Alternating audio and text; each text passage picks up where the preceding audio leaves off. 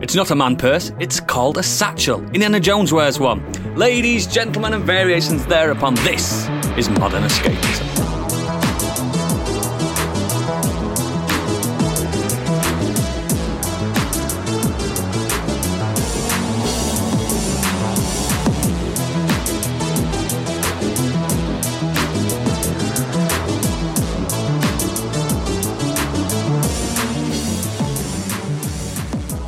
Hello and welcome to the show. My name is Oodles. Like Judd Apatow, I'm here to direct my colleagues to record a concise and well-paced bit of entertainment. This is going to be 3 hours long.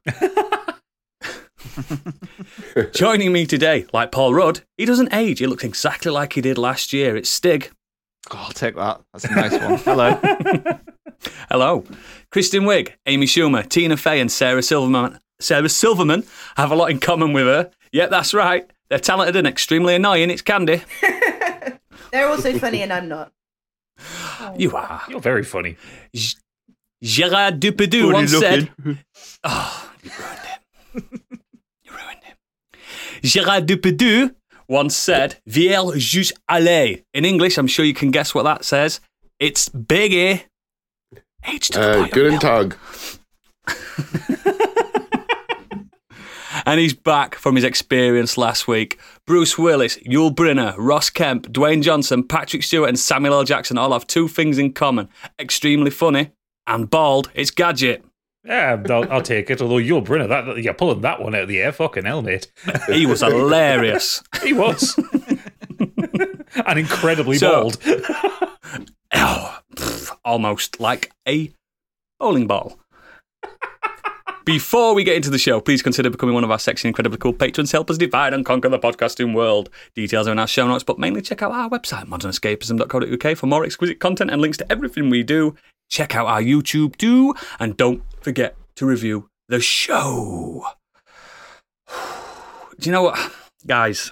We have to stop this show here, because you know what I need? What do you need? I really, really need. I need some biggest breaking news.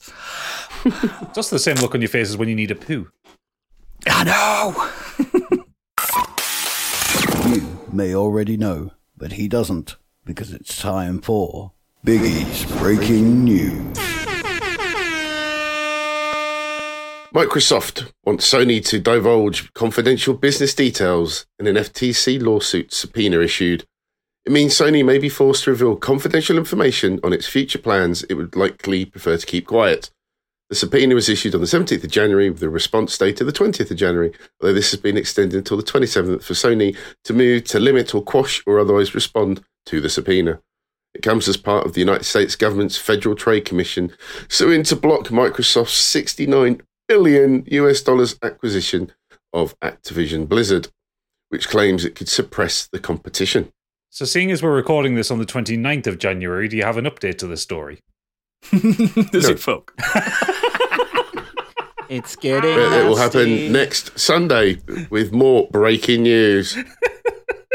This is just corporate espionage at this point now, isn't it? Well, this Activision thing was just for them to find out what Sony's getting up to in the next few years, so they can topple them.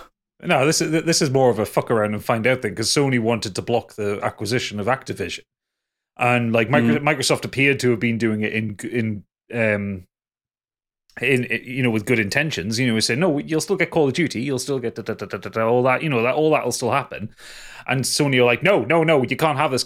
So they're right, fine. Tell us why not. And that's why it's doing this. It's like, you want to play this game, we'll play it with you. So fine, let's knock this shit out of each other. Law-wise, wouldn't they only get access to Sony of America's information, not Sony Japan? Surely. Surely. Japan Studio it's two separate entities, isn't it? Yeah, but Japan Studio doesn't exist anymore, so I think not Nintendo, Sony of America, I think they run the PlayStation side of the business. They have been for a long time, haven't they, really? Yeah, if you think about it. Most of they've probably got all the secrets. They know where all the bodies are buried. Oh, that's It's just been going on a long time now, hasn't it? Like the best part of a year? Yep. Yeah. I want their heads knocking together. Just let Microsoft have them. You've got loads of exclusives. No, they don't. That's the problem. Sony do. Sony do. Yeah. Neither do. Neither doing anything anyway. Let's be real. All this lawsuit stuff's pulling away from games coming out, in my opinion. It's doing my head in. boring. I mean, at the moment, Console for Wars to another example, level. It is, Yeah, mate. I mean, It's Console Wars if Part you- 2. if you play Modern Warfare 2 at the moment, you get an extra bonus of like 25% XP because you're a PlayStation owner. So, I mean, Sony have already been tweaking things with the deal they had with Activision. So it's only going to flip. And then in the future, Xbox owners are going to have all these bonuses, while Sony PlayStation owners will have to wait or not have that sort of thing. I It's don't gonna know what happen, I'm going to isn't have to. I'm so angry. I'm not. All these little sneaky things are going to appear in the future. I couldn't get two fucks about this. None of this No. is. I mean, it is news. I'll give you that. It is. Next. It's been delivered. World of Warcraft lead departs Blizzard in a protest at forced employee ranking policy. He said, I can't participate in a policy that lets ABK steal money from deserving employees.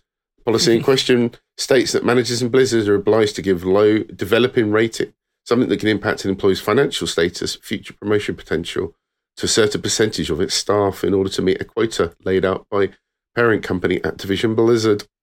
It's bullshit. Birmingham That- stated- this way of reviewing people happens all over the. Every fucking big company I've worked for has done this. Same. You have 5% of people who are underperforming. You have 90% of people who are performing. You have 5% of people who are overperforming. That's just the bell curve of people in a big business. Yep. I don't. This is normal. Yeah, this is normal. This is like every company I've worked for, the company Oodles works for. Everybody does this. I don't know. This is absolutely bog standard, normal capitalism. That's what it is. Is this a thing that doesn't Birmingham- happen in America or something? Like It must be. It must be. Birmingham went on to So observe normal. that this sort of policy is unhealthy in the workplace. It encourages competition between employees, sabotage of one another's work, a desire for people to find low-performing teams that they can be best-performing worker on, and ultimately erodes trust and destroys creativity. This is why you should never, ever, ever trust a colleague. They will always grass on you. Always. Fucking hate the lot of them. I'm looking at all of you. That's why Stiggy had points deducted during the Christmas quiz, if you remember. This is what I mean. This kind of thing is.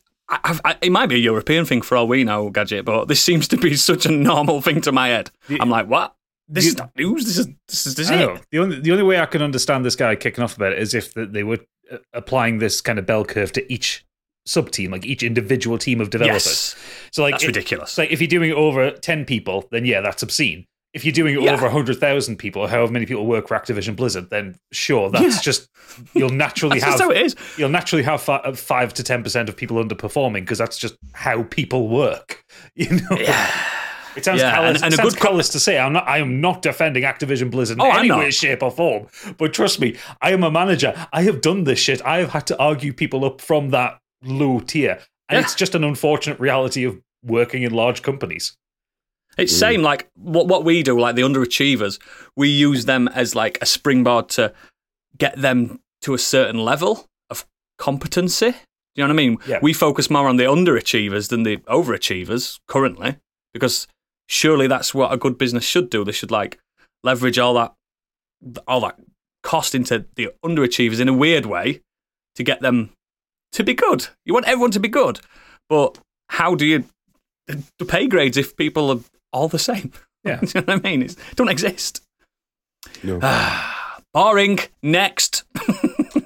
Well, this really surprised me, but apparently Far Cry 7 and Far Cry Multiplayer are reportedly in development at Ubisoft. Who'd have thought? No way. Wow. Is this news? Ubisoft doing a sequel to one of their franchises. I don't believe am it. shocked. Biggie, Where did you get this information from? Insider trading? Biggie, breaking news: the sun's going to rise in the morning. No shit. But apparently they're going to be using the new, not new, Ubisoft Snowdrop engine, which was used Can't for wait. Avatar, and Division was really good. Oh, at that. let's have a guess then. Where's it going to be set? Where do we think this one's going to be set? Russia. Japan. No, Ooh. I think they will double down on just like some kind of quasi American place. I think 5 was For a their change. most 5 was their most Mexico. popular for a while. So I think they'll either do somewhere like another kind of Montana or Yeah, maybe something Central America. or Central Scotland. America, Florida. Put them in Canada. Put them in Florida. Oh, yeah. Like on the bio with Yeah. of Oh yeah. saying that. I'm kind of into that. Florida would be a out. good one. Florida sounds like a good place because there's so much. Yeah, the to do. Keys, all the Keys. Yeah, and the swamps, Yeah. the gators, and the crazy Floridians. It's the crazy Floridians I want. Yep. Because you had that kind of cult leader in 5 who was supposed to be very charismatic and like a mix of a load Joseph. of Joseph, that was. He was supposed to be like a Jim Jones kind of guy. Imagine if you had a leader of some kind of fucking these kind of arch Christians that are trying to take over America right now. It just becomes, it's like they could become the full Al Qaeda. You know, Yeah. they want to commit Into it. terrorist acts in the name of Jesus. This is what he wanted. Exactly what he wanted. It's very known in the Bible. There's a whole anarchist cookbook in there that gets cut out every time it's printed. Exactly. Jesus. Let's not forget, he did go to America that time. Yeah, and Jesus loved a Molotov cocktail. Yeah, he turned water into Molotovs. Next. Last of Us has set new HBO record for the largest week 2 audience growth as episode 1 surpasses 18 million viewers. Deserved As it. reported by Variety, combination of official figures and data, a viewership of 5.7 million on HBO and HBO Max for The Last of Us second episode, which marks a 22% increase in the premiere's 4.7 million viewers. That number doesn't take into account figures outside of the US. It has already been renewed for a second season. Good. I mean, superb. It's fucking brilliant. It's been Do you amazing. see they put the episode 1 on YouTube as well? Yeah. Mm. Yep. Good move, I think. Oh, yeah. They It's also put the price of Now TV up the same week. I think the price of HBO Max went up as well. Mm. I think I saw somewhere pay like, for it. Cost so much didn't money. the people start buying the game again? Like, Oh, yeah, yeah, had a the 300% uplift. The game shot up in popularity back in the charts. Me, I did. Oh, You yeah, did. I mean, I've I've got You're one I've of them. installed it again. I've Keep installed it again. clips on TikTok saying my girlfriend didn't know the game, so she's asked me to play through it like while she watches. So there's like loads of people like replaying it through, while other halves who didn't I experience. can't wait it for the watching it. girlfriends to go, why do you keep having to put Ellie on a little raft? What? The one thing that I think Naughty Dog have fucked up with this one is that the PC version of Last of Us Part 1's not coming out until March. They fucked the timing Idiots. of that. They should have had it come out in Idiots. January. Yeah.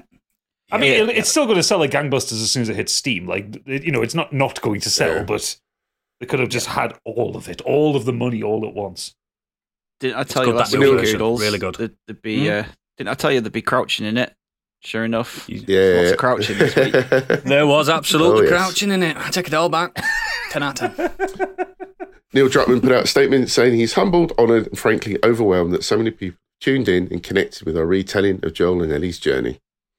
Yeah, he directed episode 2, and I think episode 2 He did. was better than episode 1. I thought it was. Yeah. He's doing good. Yeah. He might not make another game ever again. He might not need to. Can Just be I also TV just guy. point out, because I wasn't here last week, I agree with everything you guys said about The Last of Us. Me and Pip have absolutely adored both episodes. Utterly gripped to it. Everyone's fucking perfect in it. And the end of episode 2, I'm not going to say anything. Yeah, about man. it. Got me big style. But yeah, Neil Druckmann directed that second episode, and I think his directorial debut on screen, I think it is, really good. Really fucking good. I mean, he's not. Give the man a movie. He's not helping that belief that these auteur game directors are actually frustrated film directors. Yeah, what do you think Hideo's doing right now? Yeah, rubbing his hands, I think. Probably asking which episodes of the Death Stranding series he can direct. Yeah, the CW's on the phone now going, we will bring Death Stranding to the CW right now. He's currently outside Konami with a A boombox. boombox and placards going, please let me direct Metal Gear Solid the movie. I want to come back. I made a huge mistake. Pretend it's carol singers. There is, Oh, God, there is unfortunately, some sad news. Annie Wershing, best known for playing Tess in the original game, has sadly passed away at the age of 45 today, I believe. Oh, Oh shit! I didn't even know that. That must have just happened. Yeah, literally today. Oh, She's really good. Yeah, She's really good. She was diagnosed with cancer in 2020. Oh, fucking cancer. You bastard. Oh, what a shame. Sad loss on that one, mate. Yeah, She was brilliant. She's really strong, and she's not in the game very much, but she leaves a gaping hole in that game once that character's no longer in that game. Yeah. Mm. Yeah, that's what I'll say. Yeah. It's just really sad, really sad. Next. Adult Swim was forced to put out an announcement as it ended its association with Justin Roiland. Rick and Morty will continue with the talented and dedicated crew, which are hard at work on season 7, but he is out. Good. And rightly so. Yeah. He's out with someone else as well, isn't he? What's the other thing he's been? It's his own game studio, isn't it? Yeah. He's out of Squanch Games and that Solar Opposites that's been cancelled now, I think, which was the other show that he was working on. And I think he's been. What's that? Koala Man is the other thing he's voicing. He doesn't get him creative, but he's in it, and I think they're considering kicking him out as well. Now, Gadget, you won't remember Why this. have they not just done it? You won't remember this, Gadget, but nearly a year and a bit ago, I was listening to this episode of a day of our podcast, and you said, and I am paraphrasing a little bit, Justin Roiland seems a bit like a baddie. I think you called this. Oh, okay. I'll take it. You called this a few years back. So it was around the time of Pickle Rick, that time. Yeah, oh, God, I fucking hated Pickle Rick. Even though I enjoy Rick and Morty, I really fucking hated Pickle Rick. Yeah. You mentioned... It it was great. just like overused by everywhere. It was a good episode, but it's just off the cuff comment you went, we just seem a bit like a baddie. So, well done, mate. Oh, thank you. I mean, I've seen some people like speculate on how Adult Swim are going to go forward with this one, because obviously Rick and Morty is its big cash cow at the minute. How are they going to do it? Yep. And loads of people are saying, "Oh, well, we'll just get these." There's loads of people on like TikTok who do impressions of Rick and Morty. They'll get one of them in. I'm like, no, I think that's not how Dan Harmon would want to do it. I think he would want to do it in the biggest fuck you way possible. And I seen someone put the theory out, and I think this is probably going to be what they do with it. Where like the first episode of season 7 will start with like it'll be without dialogue. Like Rick will be playing with something that he's building. Morty will walk in the room. Rick will turn around. It's like a gun. He shoots Morty in the neck and then shoots himself in the neck, and then two different voices change forever. Two different voices come out of them. It's the same dialogue style and pattern of speech, but the voices are just completely different. Thingy should play Rick if they have to recast him. Oh, he does the voice of Batman in the Lego Batman. What's his name? Oh, Will Arnett. Yes, I'd fucking love him to do Rick. He should be Rick. He should be Rick because I think he's got that grump about him, and I just like him anyway. So, I posted give him a call. Discovered there's this guy who does these like crude like versions of Rick and Morty on TikTok. It's like the Australian dude who's like, "Get in the fucking car, Morty! Get in the fucking car, Morty!" It's like, yeah, let's just have him. Like, yeah. Oh, so is it someone's just really just getting Christopher Lloyd and Michael J. Fox to voice them? Yeah, why not? Why not? Yeah, that's who they are. A great move. Because they were Doc and Marty, weren't they, originally? Yeah, well, that's where Rick and Morty came from. It was a parody of Back to the Future. Mm. Yeah. Don't feel bad to watch it, guys. You can still watch it and stuff like that. It's Dan Harmon's not a baddie. Do you know what I mean? No one else is a baddie. Justin Roiland. That's how it. So far. I mean, Dan Harmon has been a baddie, but he's owned a lot of the stuff he's done. Not that kind of baddie though. Yeah, but he also did not do what Justin Roiland did. He was just a bit of a He was just a bit of a cunt to people. No. If you don't know what he's done, we're not going to tell you. You're going to have to find that research yourself because I don't want to say it. No. Next. Amazon Studios has picked up Critical Role for an overall TV and first look film deal. It's greenlit Mighty Nine, the animated series. It's a bit bad timing that way, Dungeons and Dragons and all that, isn't it? Well, no. Well, what they've done is they've basically gone for exclusivity with Critical Role. So they already had the Legend of Vox Machina series, which I've been watching. The second series is out now. It's fucking great. And that's based on their first campaign. And now what they've done is they've greenlit the Mighty Nine, which is based on their second campaign. So you've got two kind of separate stories in the same world, which was two different anime series. But won't they have to pay a lot to Dungeons and Dragons now? Nope.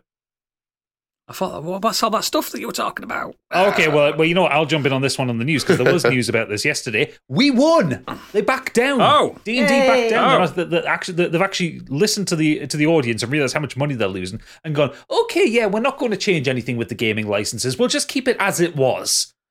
And Oh, wow, I didn't know that. I Oh, didn't yeah, know. yeah. So they're literally not changing anything. well, they're not changing anything. For but, now. but they're also making the rules for the current version of D&D not just on their open game license, but Creative Commons as well. So, like, they're actually giving people more access to stuff.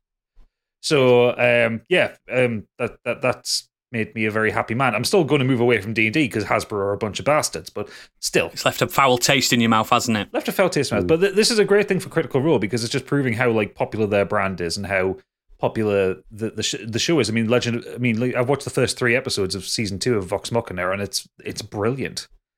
Like, it's one of the best Western animes I've ever seen, and so they're putting all this quality into it. It's not as good as Scorched Sheep. Nothing's as good as Scorched Sheep. We're the best. No. Award So Hasbro basically nominated just rolled a Scorched Sheep. natural 1.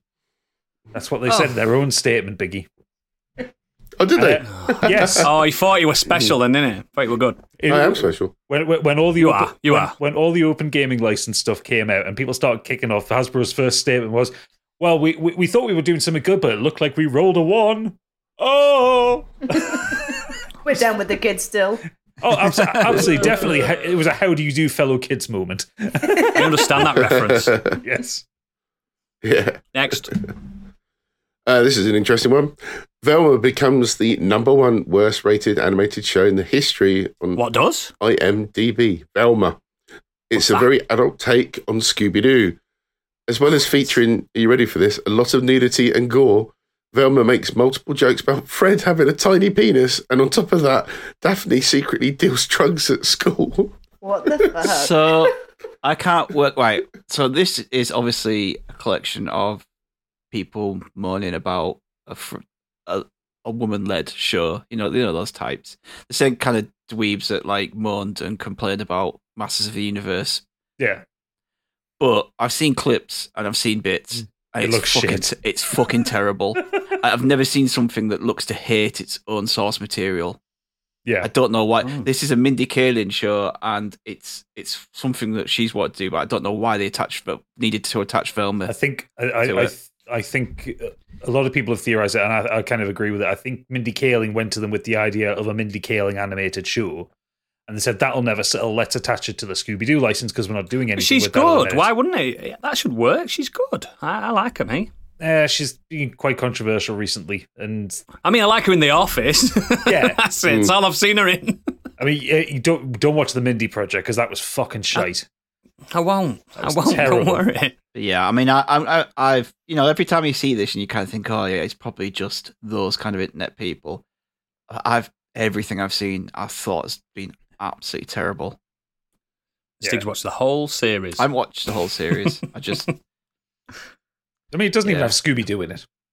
No. I'm not a massive Scooby-Doo fan, so it would have never hit my radar anyway. And I was watching an old classic Scooby-Doo stuff. And that's some of it's really funny. Just some of the jokes in that. I like the Simple. first, the really old one. Yeah. Scooby-Doo. I like that one. I don't like all these remakes and stuff of them. Fuck that. Mystery Incorporated is pretty good. It's slightly more. It's more skewed at teens rather than kids, so it's kind of a little bit more adult. But yeah, Velma's shite. It's really, really bad. The clips I've seen have been utterly fucking dog shite. It is just Mindy Kaling just being just hating herself and everyone around her, I think. She used to be my favourite Velma. I always had a thing about nerds. Well, you can still go back to the original Velma. That hasn't changed. Just don't go for this Next. Poor old micro penis Fred. Fleabag's Phoebe Waller-Bridge is on deck for Tomb Raider TV show. The Emmy Award winner Phoebe has apparently been tapped to lead an Amazon adaptation. The English actress has wrote and starred in Fleabag, is allegedly on deck for the scripts and will not star as the iconic lead character, but she will be executive producing. I don't know who she is. I'd quite like a Tomb Raider show in the style of Fleabag. I think that would be fucking hilarious. Ooh. That's really quite good as Fleabag's incredible. Lara You Croft, should to watch be honest. Fleabag. Well, Should she I? also has. You should watch Fleabag. Everyone should watch Fleabag. It's brilliant. She is been writing on Indiana Jones, new one. So obviously she's got previous in those kind of worlds. So that's probably why they brought her on for this. She's developed herself a nice little Good Hollywood writing career, hasn't she? She was brought in on something recently. I can't remember. She had to fix James something. Bond. That was it, yeah. She came in to do rewrites on Bond. Should have done the whole thing. Christ. She's a very good writer, and she's very funny. She's got a very interesting way of putting stories together. Like the way the story flows through Fleabag is really funny, but also quite unexpected. How everything kind of comes together by the end. It's fucking brilliant, that show. That's obviously just put an end to Alicia Vikander, then, hasn't it? The sequel for that one. Yeah. I don't think that did enough, did it? I don't think She was talented and very beautiful, though. I don't think it's anything to do plans with her. for a second one. Oh, I don't think it was anything to do with her. Just that film just didn't sell well enough. It's just I the watched it a game. few The problem times. was that was just. I know last week we said about how The Last of Us is just the game on the screen, but it's had proper writing, production, and care put into it. I think it's been adapted better. That's the reason. I felt That's like the I was difference. just watching cutscenes from the game in that Tomb Raider film. It's like I've seen all this. Yeah. It wasn't in like the game's The island storyline one, was wasn't never it? that interesting anywhere.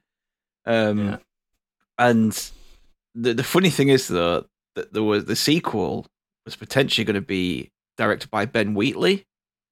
Really? I'm like, yeah, I was like Ben Wheatley doing a Tomb Raider big action film. I was like, I would have really have liked to see that. He's he? okay. He's a UK director who does very weird films, like quirky films. Yeah, Kill List, High Rise. Have you seen Good. High Rise? Oh, Free okay. Fire. Yeah, I know Kill List. Yep. Yeah. Yeah, Yep. he's good. he's not known for his big blockbuster films. Well, we look forward to seeing the new Tomb Raider in 2025. Yeah, that God of War and everything else that they're developing for TV now. Cool. Next. Over to the weird world web. I have two for you. A life insurance firm has sparked outrage after running an advert featuring a picture of Harold Shipman, Dead Happy, a Leicester-based firm with a reputation for running provocative adverts, used a picture of the serial killer alongside the text, life insurance, because you never know who your doctor might be. I like that.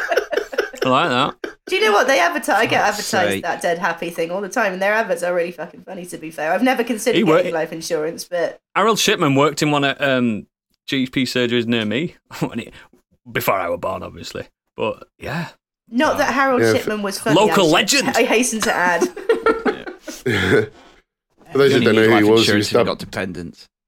Yeah, exactly. Yeah. He was dubbed Dr. Death as a notorious murderer believed to have killed hundreds of elderly and vulnerable patients in the north of England over 2 decades. Yeah. And next up, Monster. sorry, He's a monster. He was a monster. Why is Biggie's Breaking News becoming don't know. a true crime podcast recently? because he's a It's middle-aged moving white on woman. from that. I just thought it was really funny. But next up is WWE has reportedly dropped the Banger Bros name for Sheamus and Drew after finding out about the adult film company also called the Bang Bros. Oh yeah, they do some great films, the Bang Bros. It's all male. Yeah, it was very funny because this come about because Sheamus he had a really good year last year. Like, kept putting some really good matches, and he kept saying, like, because he's Irish and the word banger kind of, we say it a bit more over this side of the pond. He kept saying, I'm having banger after banger after banger, like matches, like over and over again. And eventually, because he's teamed up with a Scottish guy, they're just like, they called themselves the Banger Bros. And I know for a fact they did that on purpose. You know that two people from over this side did that on purpose. And obviously people in the WWE in America didn't realize until this came to light. And there was a joke about it on the Royal Rumble this weekend as well. Like, one of the commentators said, what were they called, these two? And the other one was like, we're not allowed to discuss that anymore. Like, the name's, it's copyright somewhere else. Like, so they know now. They're just cracking jokes There is about it now.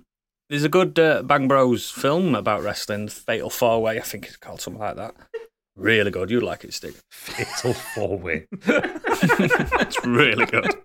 Maybe they can call themselves the Dancing Bears or something. Well, yeah, why not? I think we're wrestling. They've got plenty of scope to get a new nickname. You know what I mean?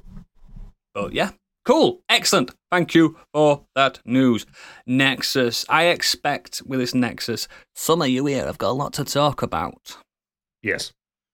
Yes, I thought so. Who would like to nominate themselves to go first? You know, First time I've ever given you this opportunity. I'll go first because I wasn't here last week and people have been missing my voice. I'll go first. I'll go first, man. So one of the things I've done, I'll be talking about with Stig when he does his. So I won't go into that one right now. I've been watching Castlevania on Netflix for the first time through. My God, that is so much better than Really? Yeah, so much better than it has any right to be. Jesus fucking Christ, that's excellent. We were trying to tell you years ago. We did a podcast where we brought this to the show and reviewed it. I know. Yeah, we did. You should have listened. I know, I should have. Yeah. Ooh, me and Pippa binged 3 seasons in like a week and a half. It's fucking great. Season 2 really kicks off well, doesn't it? Yeah, season 2 kicks off well. I really like season 3 as well. Yeah, I do. It's just the action. The action is so good in it. It's just the music, mate. The music. It's the game music, but better. Oh yeah. That one moment where Bloody Tears comes up is fucking incredible, mate. Yeah, and the fight in the entranceway. Yes, of the so castle. good. Oh, It's incredible. So good. And of course, Alucard's best boy, very handsome boy. Always has been. Always has been. Yep. But the main thing that I wanted to talk about was Dead Space is out. So it is. Been out for a while, Dead Space, mate. Don't know No, if you the know remake. that. The remake. Like I'm 2013 or something like that. Yeah. Earlier, 2008. 2008 was the first one. So, So, if you remember back in kind of December, my heartbreak at the Callisto Protocol, which everyone was kind of hyping up to be the next Dead Space. It turns out it here. Yeah, turns out what we needed was not a new Dead Space. We just needed the original one back with a shiny coat of paint because it's fucking incredible. It's absolutely fucking brilliant. So what's happened at EA Motive, who are a brand new studio that's been spun up for this, I think. I don't think they've done anything before. They have taken the original Dead Space and they've made it pretty. And they fixed a load of things with it because everyone thinks about the original Dead Space through the lens of Dead Space 2. Dead Space 2 is a fabulous game. Dead Space 1 is a great game, but not a fabulous game. Dead Space 3 is just shite. peak.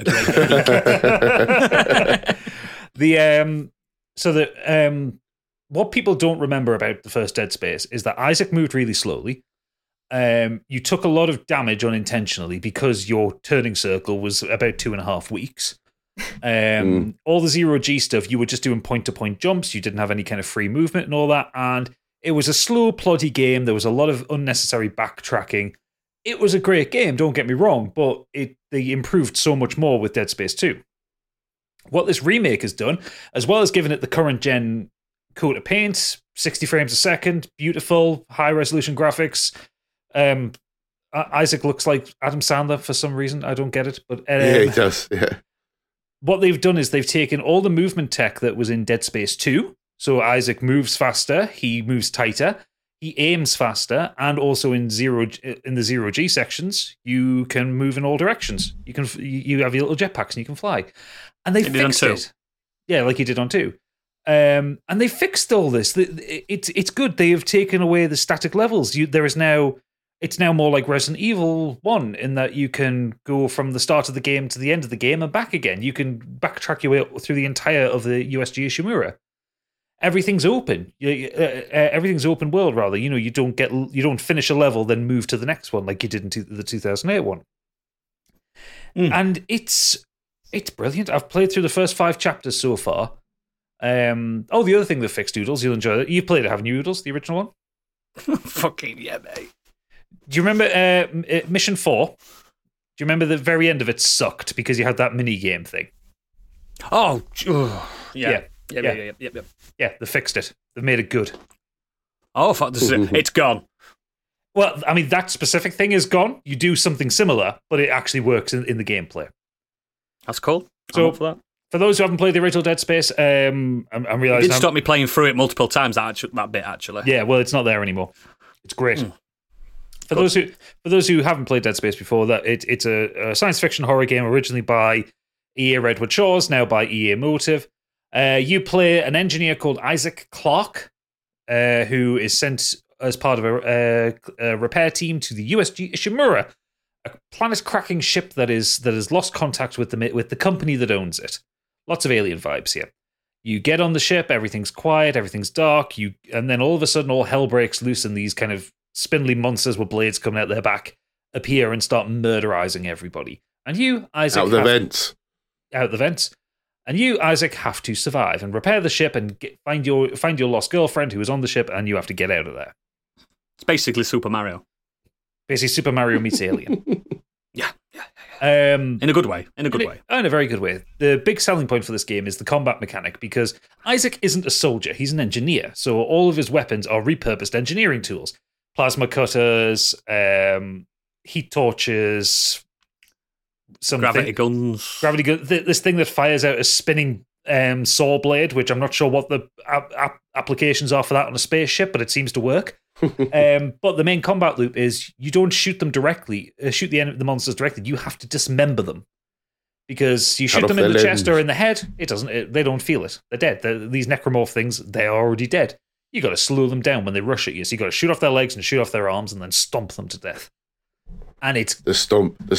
Oh, the stomp sounds so meaty, but it is crunchy, bloody, awful, lovely gore in this. It's a bloody because it's a game from 2008. This is a very bloody game, and all the better for it. You walk through these kind of really tight, claustrophobic corridors. Things burst out of vents in front of you, behind you.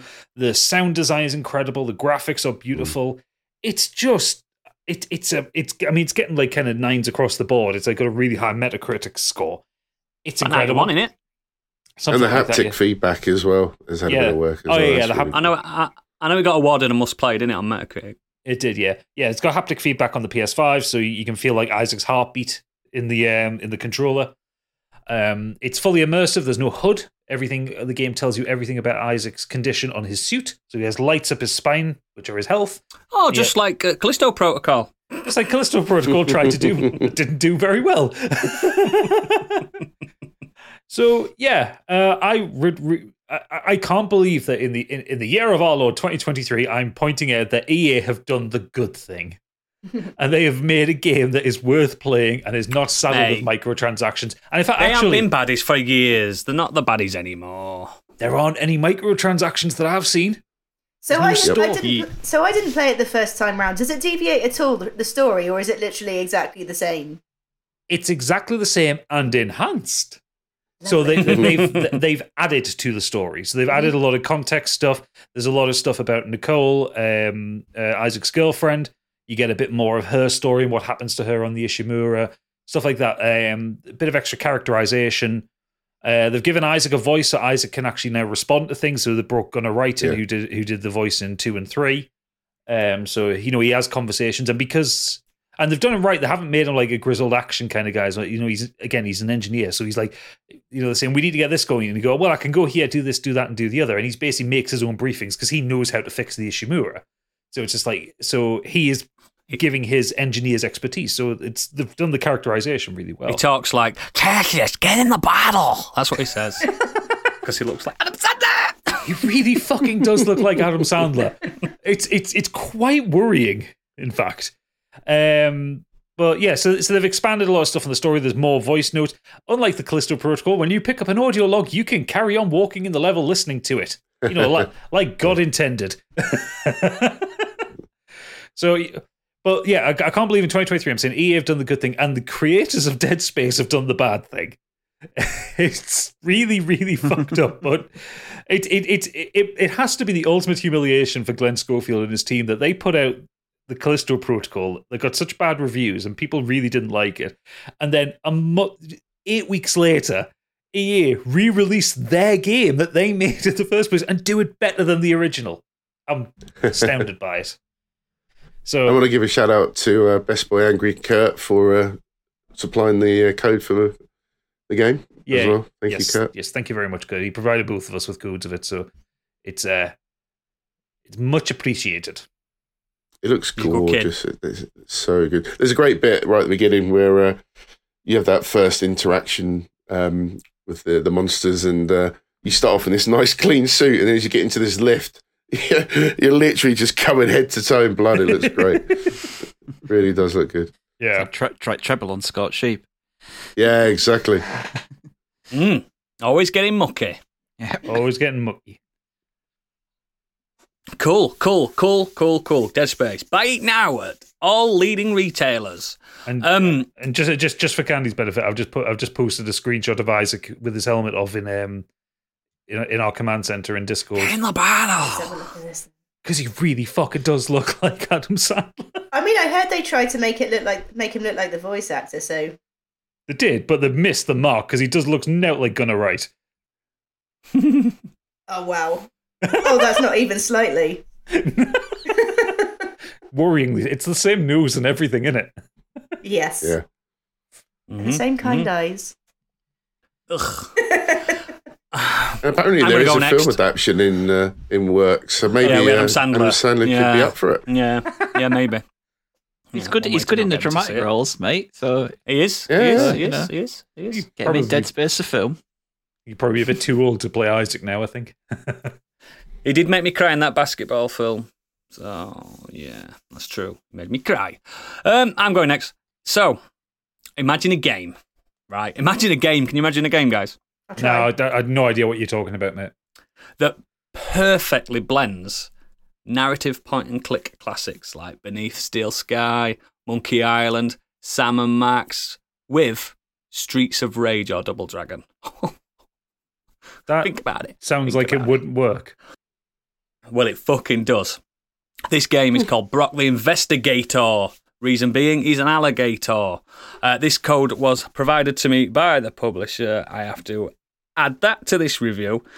It's actually, they've invented a genre, a punch and click game. It's the developers are called Cowcat. So, here's a synopsis that I have to contractually read out to you.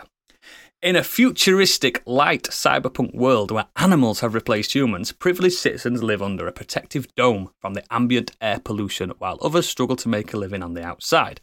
Brock, private detective and former boxer, lives with Graf, the son of his deceased wife. Although he could never elucidate the nature behind her accident, recent events may shed some light on an even more tragic outcome, one that may be linked to their own existence. Will they be able to withstand the threats of this corrupted world and face their own destiny? That's the contractual stuff out of the way. So, I think, this is my own words now, I think this game is genuinely stunning. So, think of it like, yeah, classic LucasArts point and click. Normal, you're clicking about, you're pointing and clicking. But you can also fight like Streets of Rage. Do you know what I mean? It also, I don't know if you're looking at the Watching the pictures trailer there, now. Gadget. Yeah, watching the Yep. trailer on Steam now. It looks like a 90s cartoon, doesn't it? It fucking does as well. yeah. So I think this game is genuinely stunning. The voice acting is akin to like Tailspin and DuckTales with the 90s cartoon aesthetic and all your favourites from that time. I've never been frustrated playing this at all. And there's a really good int system. And sometimes if you can't solve a puzzle with your head, you can punch it and get past it. So I won't dive too deep into the plot because I'm told I'm not allowed to. But you need to experience it. But watch a trailer like Gadget's doing and jump in. I'm playing it on PS5, but it's available, I think, everywhere. And I think it's on Steam mainly. But yeah, it's, oh God. So it's got really positive reviews everywhere. And I'm currently juggling this with Monkey Island on Switch. And do you know what? I'm having a really good time playing Monkey Island on Switch and then jumping to this because it melds really perfectly because it's more or less the same type of game, but this just adds that little bit extra where if you say the wrong thing, you might end up having to fight a boss. You know what I mean? And the actual combat, it's like Streets of Rage, but it's got like Street Fighter moves in it. You know, quarter circle punch and it does like Hadoukens and uppercuts and stuff. I genuinely think this is like Monkey Island is a 10 out of 10. The new Monkey Island, I'm adoring it. But Brock the Investigator, and I'm saying that deliberately because when you see the title, you'll know why. Yeah. I think it's a 9 out of 10. Genuinely. I mean, I absolutely adored it. It's got very, very positive on Steam. Yeah. I just, it's not too long either, 10 hours-ish. I beat a game, by the way, Stick. Whew, catching you up now, baby. But I genuinely think this game's fucking brilliant, and it proper surprised me. You know, sometimes you get sent, you like request a code, and you think, oh, do I really? And then I looked at it, and I'm looking into it a bit more, and I'm like, oh, actually. And as soon as I start playing, the voice acting's really fucking good. And it just adds that a little bit more dynamic to it by being able to punch your way out of situations. It's genuinely really good. Like the opening scene, I'm allowed to talk about that. The opening scene, you start off and your apartment's on fire. So you could fix a computer, you could fix a sprinkler system. It's like I say, it's a light cyberpunk setting.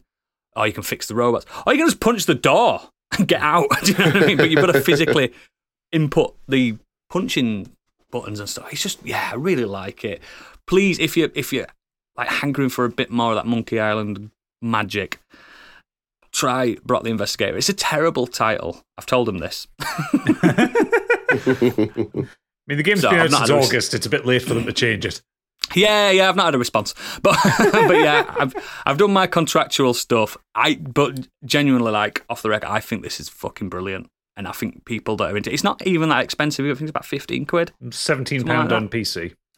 It's worth it. It's worth it. It's proper good, and it reminds me of those Sam & Max style games and stuff like that. It's just play it.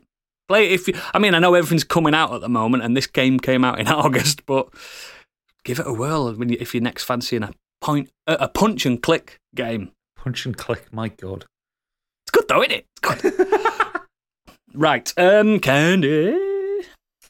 I saw a Korean film this week. And I don't actually know how to pronounce the title. I'm going to probably murder it, and I think it's called Jung-E or Jung-E. I'll spell it. You spell it Jung. Or as I thought, Jungle. Jungle. Jung_E. So I think it's Jung-E. Yes, I think it is. It's directed by Yeon Sang-ho, whose previous work includes the zombie action movie Train to Busan. And it was the final performance, sadly, of the film's main character, Kang Sang-young, who sadly passed away in 2022. To summarise the plot, basically humans have been forced to leave Earth due to climate change and live in colonies in Earth's orbit. And they're basically like identical to Halos. They're Halos. Just bang on. You mean like Ringworld? Yes. So civil wars are raging within the separate colonies. Wars are being fought by AI robots. And one colony feels like the key to winning this war is to upload the consciousness of a female military captain, Jung-Yi, who was famed for her abilities in battle. And she was acting as a mercenary to make enough money to fund her young daughter's cancer surgery. In her final battle, she was all but killed, leaving her in a coma. And this is all kind of in the opening, so it's not really, it's just setting it up.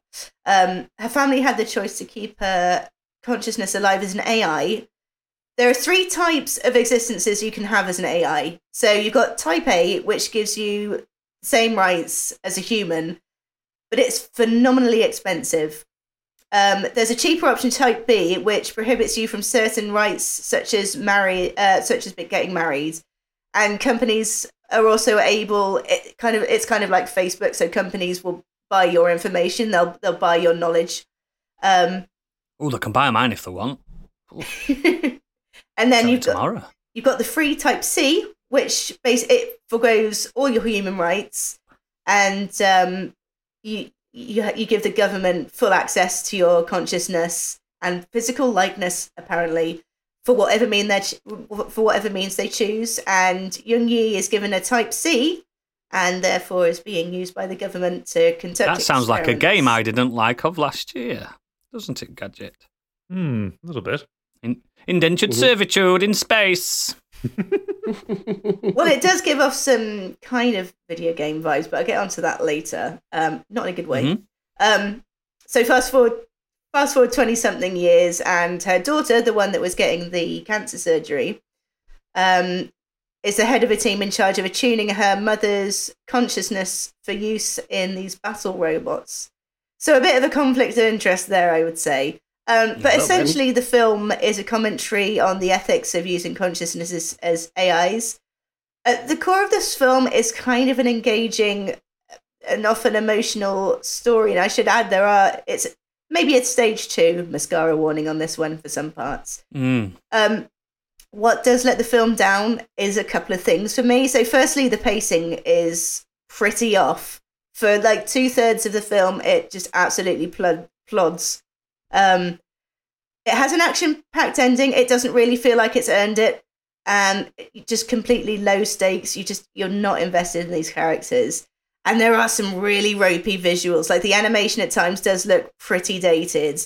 And the majority of the film takes place within just 2 or 3 sets. When we do finally leave those 2 sets, it kind of screams green screen, like it's sort of Star Wars prequel-esque actors that have just been dropped into a computer game. It's not good. And with the exception of Kang Sung-yoon, the acting is pretty poor too, I thought. Now, I did watch it subtitled for half the film, and for reasons I watched the second half dubbed. And because you were playing your Switch or a game, or you were doing something else. We know why. I was putting my makeup on. Yeah. To record I tonight. do it all the time, mate. Don't worry. So yeah, I watched it so dubbed, and unfortunately, it's not the dubbing that does let it down. One character in particular is really, really over the top in his acting. It's kind of explained. It is somewhat a plot point, but it's just, I don't know if it was a directorial decision to tell this guy to overact, or if it was a bit of both. But it's pretty off-putting. Where it does shine through is, like I said, during the more emotional moments and the questions of the morality. But unfortunately, it's just overshadowed by the points I made. So I mean, it's fine. It's a bang average 3 out of 5, I think. Oh, I'll avoid that one then. It jumped on the K-pop culture and the success of Squid Game and everything, but it wasn't a winner for me. I always prefer the from the Korean shows rather than the films. Mm-hmm.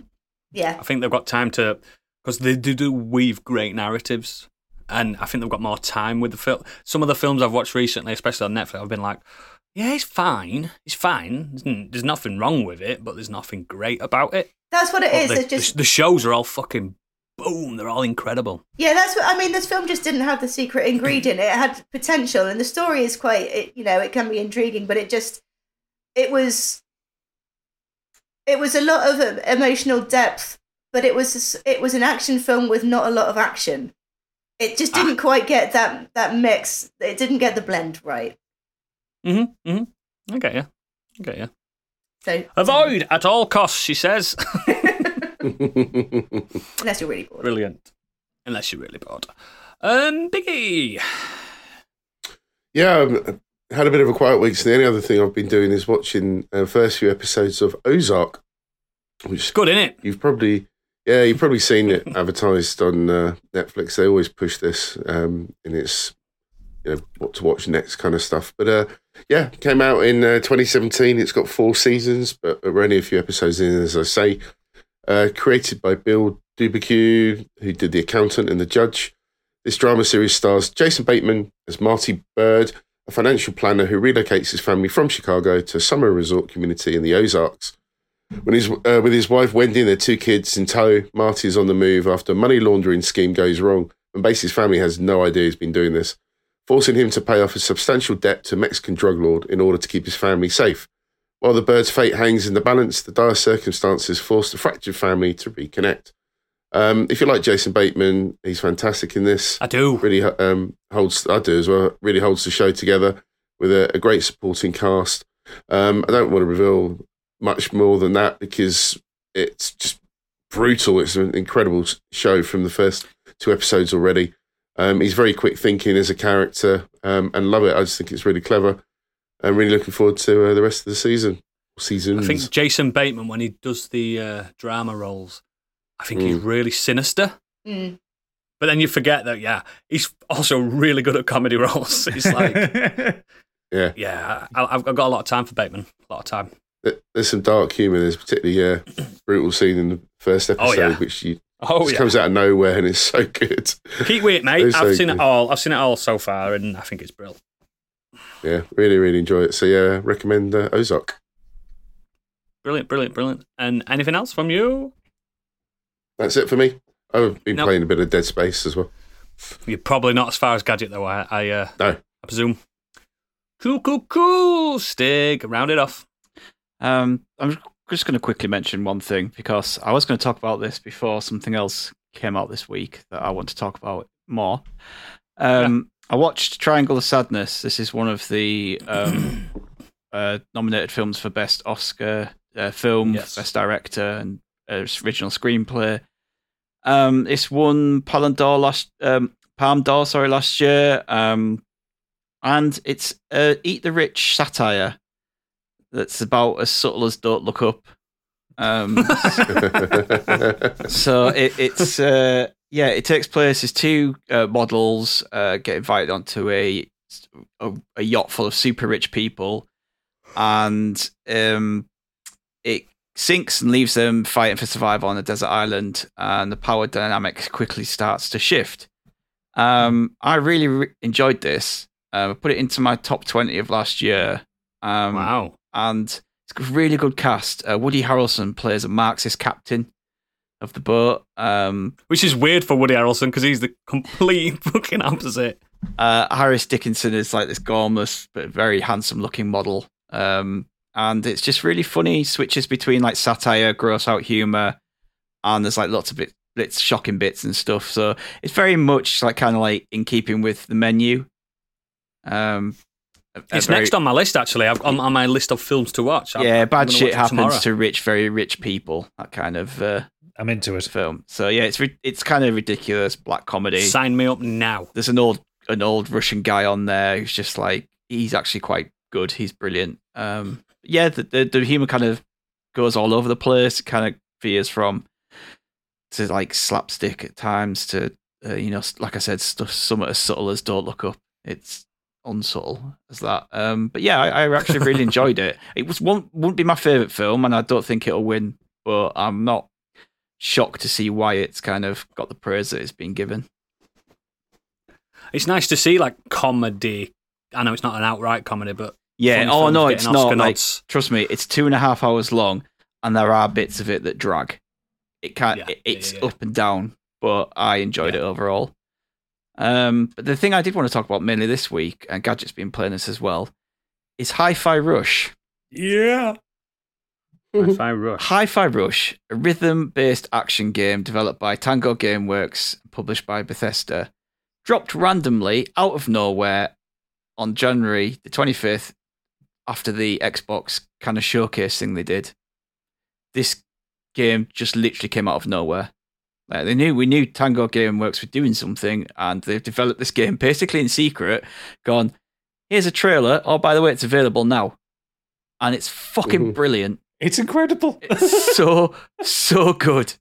So the game kind of follows this self-proclaimed future rock star, Chai, who becomes a defect in an experiment that gives him a robotic arm and kind of infuses his iPod into his chest, which gives him the ability to sense the rhythm of the world around him. And you kind of, as Chai, you kind of start to basically take down the big conglomerate and tech company, don't you? Yeah, it's another Eat the Rich story. Yeah, basically. The animation, the style of the animation is like very comic-like. It looks absolutely beautiful. It's so vibrant and bright, and the music is they've got actual like licensed music in here, so you get stuff from like the likes of Black Keys and Nine Inch Nails. The humor in it is brilliant. Like, I laughed several times in the opening section.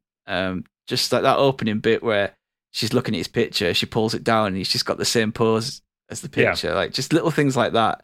I really, really enjoyed it. And the kind of robot enemies all have their own like little personalities as well. So when there's like a cutscene and they're kind of talking with each other, it's just really well scripted, really well animated. The gameplay, like I said, it's like a hack and slash, but you do it to the beat of the music.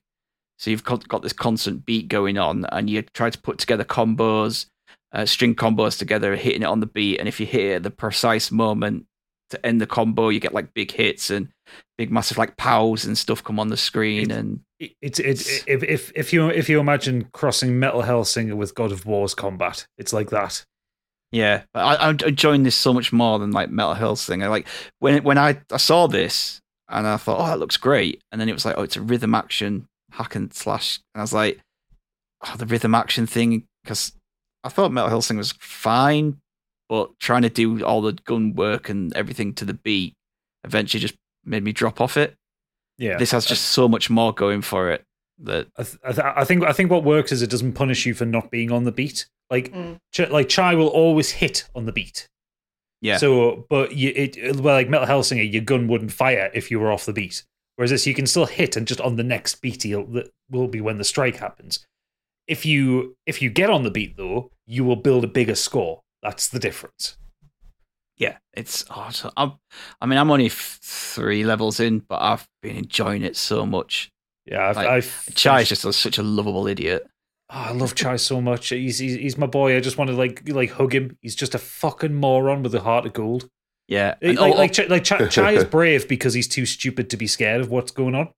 Yeah, like, there's one bit where you kind of jump onto this rail system, and the woman you're working with, she's like, you don't even know where that goes. She's like, who cares? Like, it's fun. The enemies are all kind of like look brilliant as well. They sound great. Like the first big boss you come up, you kind of against Rekka is like, she's just fantastic. She's like a Gadget female said wrestler. she's a mood, is what you said, didn't you? Yeah, she is. Like, I loved like when she was on screen or like reading the emails that you have, like, you find dotted around. Like, the writing and the humor in this is brilliant. There's really strong characterization. Every character seems to have they've written them with a very strong sense of self. Have you met Cinnamon yet, Stig? No. Okay, when you meet Cinnamon, you'll fucking die laughing. But so all the characters are very aware of who they are, and like Chai knows he's a rock star, and because he's a rock star shit will happen to him. That's kind of his thing. And it usually happens, but only entirely by accident. There is a cat. It's another cat game. A little robot cat called 808 who follows you, and they act as a kind of a What's she called? 808. The drum machine. 808. 808. They act like a beat guide. So when you're moving around, 808 becomes a little floating cat head, comes with you, and it pulses the beat for you. But quite frequently there will be just cutscenes where Chai will go to pick up the cat, and the cat's like splayed out licking itself.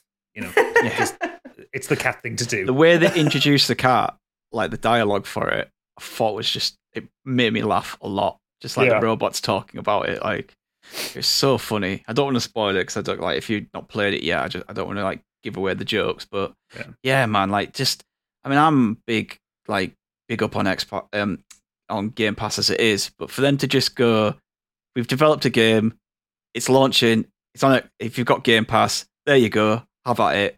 There's nothing wrong with it. There's no glitches. It works. It's just the ability for them to do that is just incredible.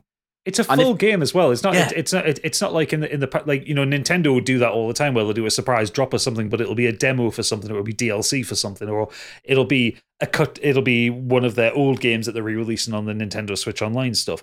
This is a full fucking AAA quality game. This is like a 10-hour campaign with replay value and challenge modes and shit. It's like a fully featured thing. How they've managed. I mean, I was looking on Wikipedia. They've been developing it in tandem with Ghostwire Tokyo. So this has been on a smaller team than Ghostwire, but for like 5 years this has been in development, and then they've just dropped it, and it's been a secret the entire time. I think that it's the kind of game that no one would released it on fucking Xbox. Fuck's sake.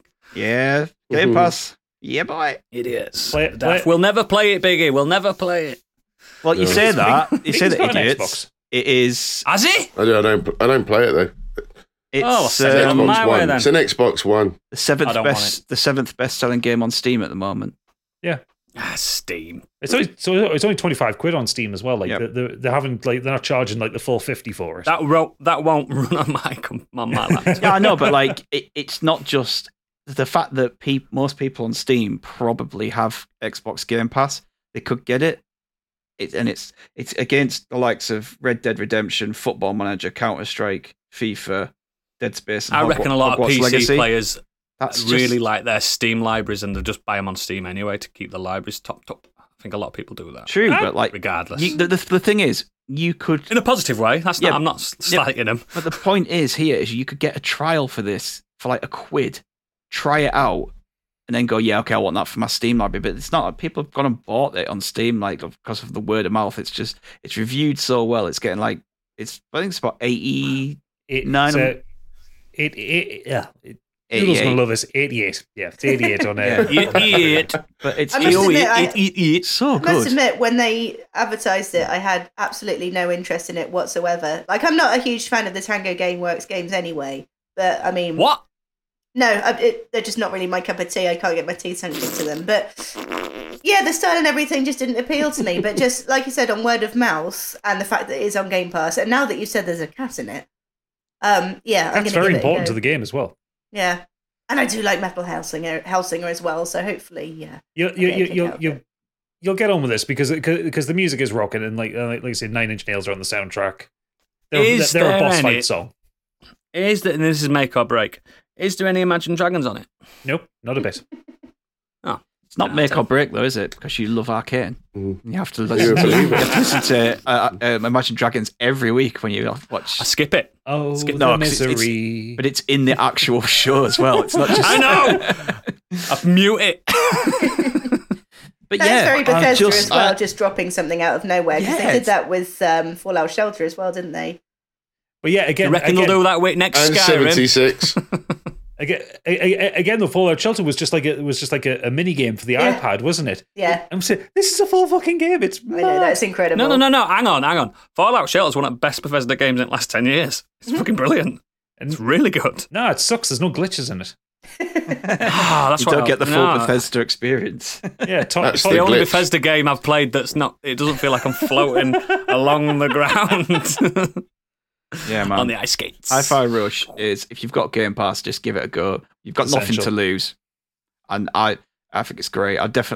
I've been working my way through my like games that I need to finish off. I was like, oh, I need a new game to play. And it's like, this just literally drops. I was like, oh, I'll play that. I was like, yep, this will be my game.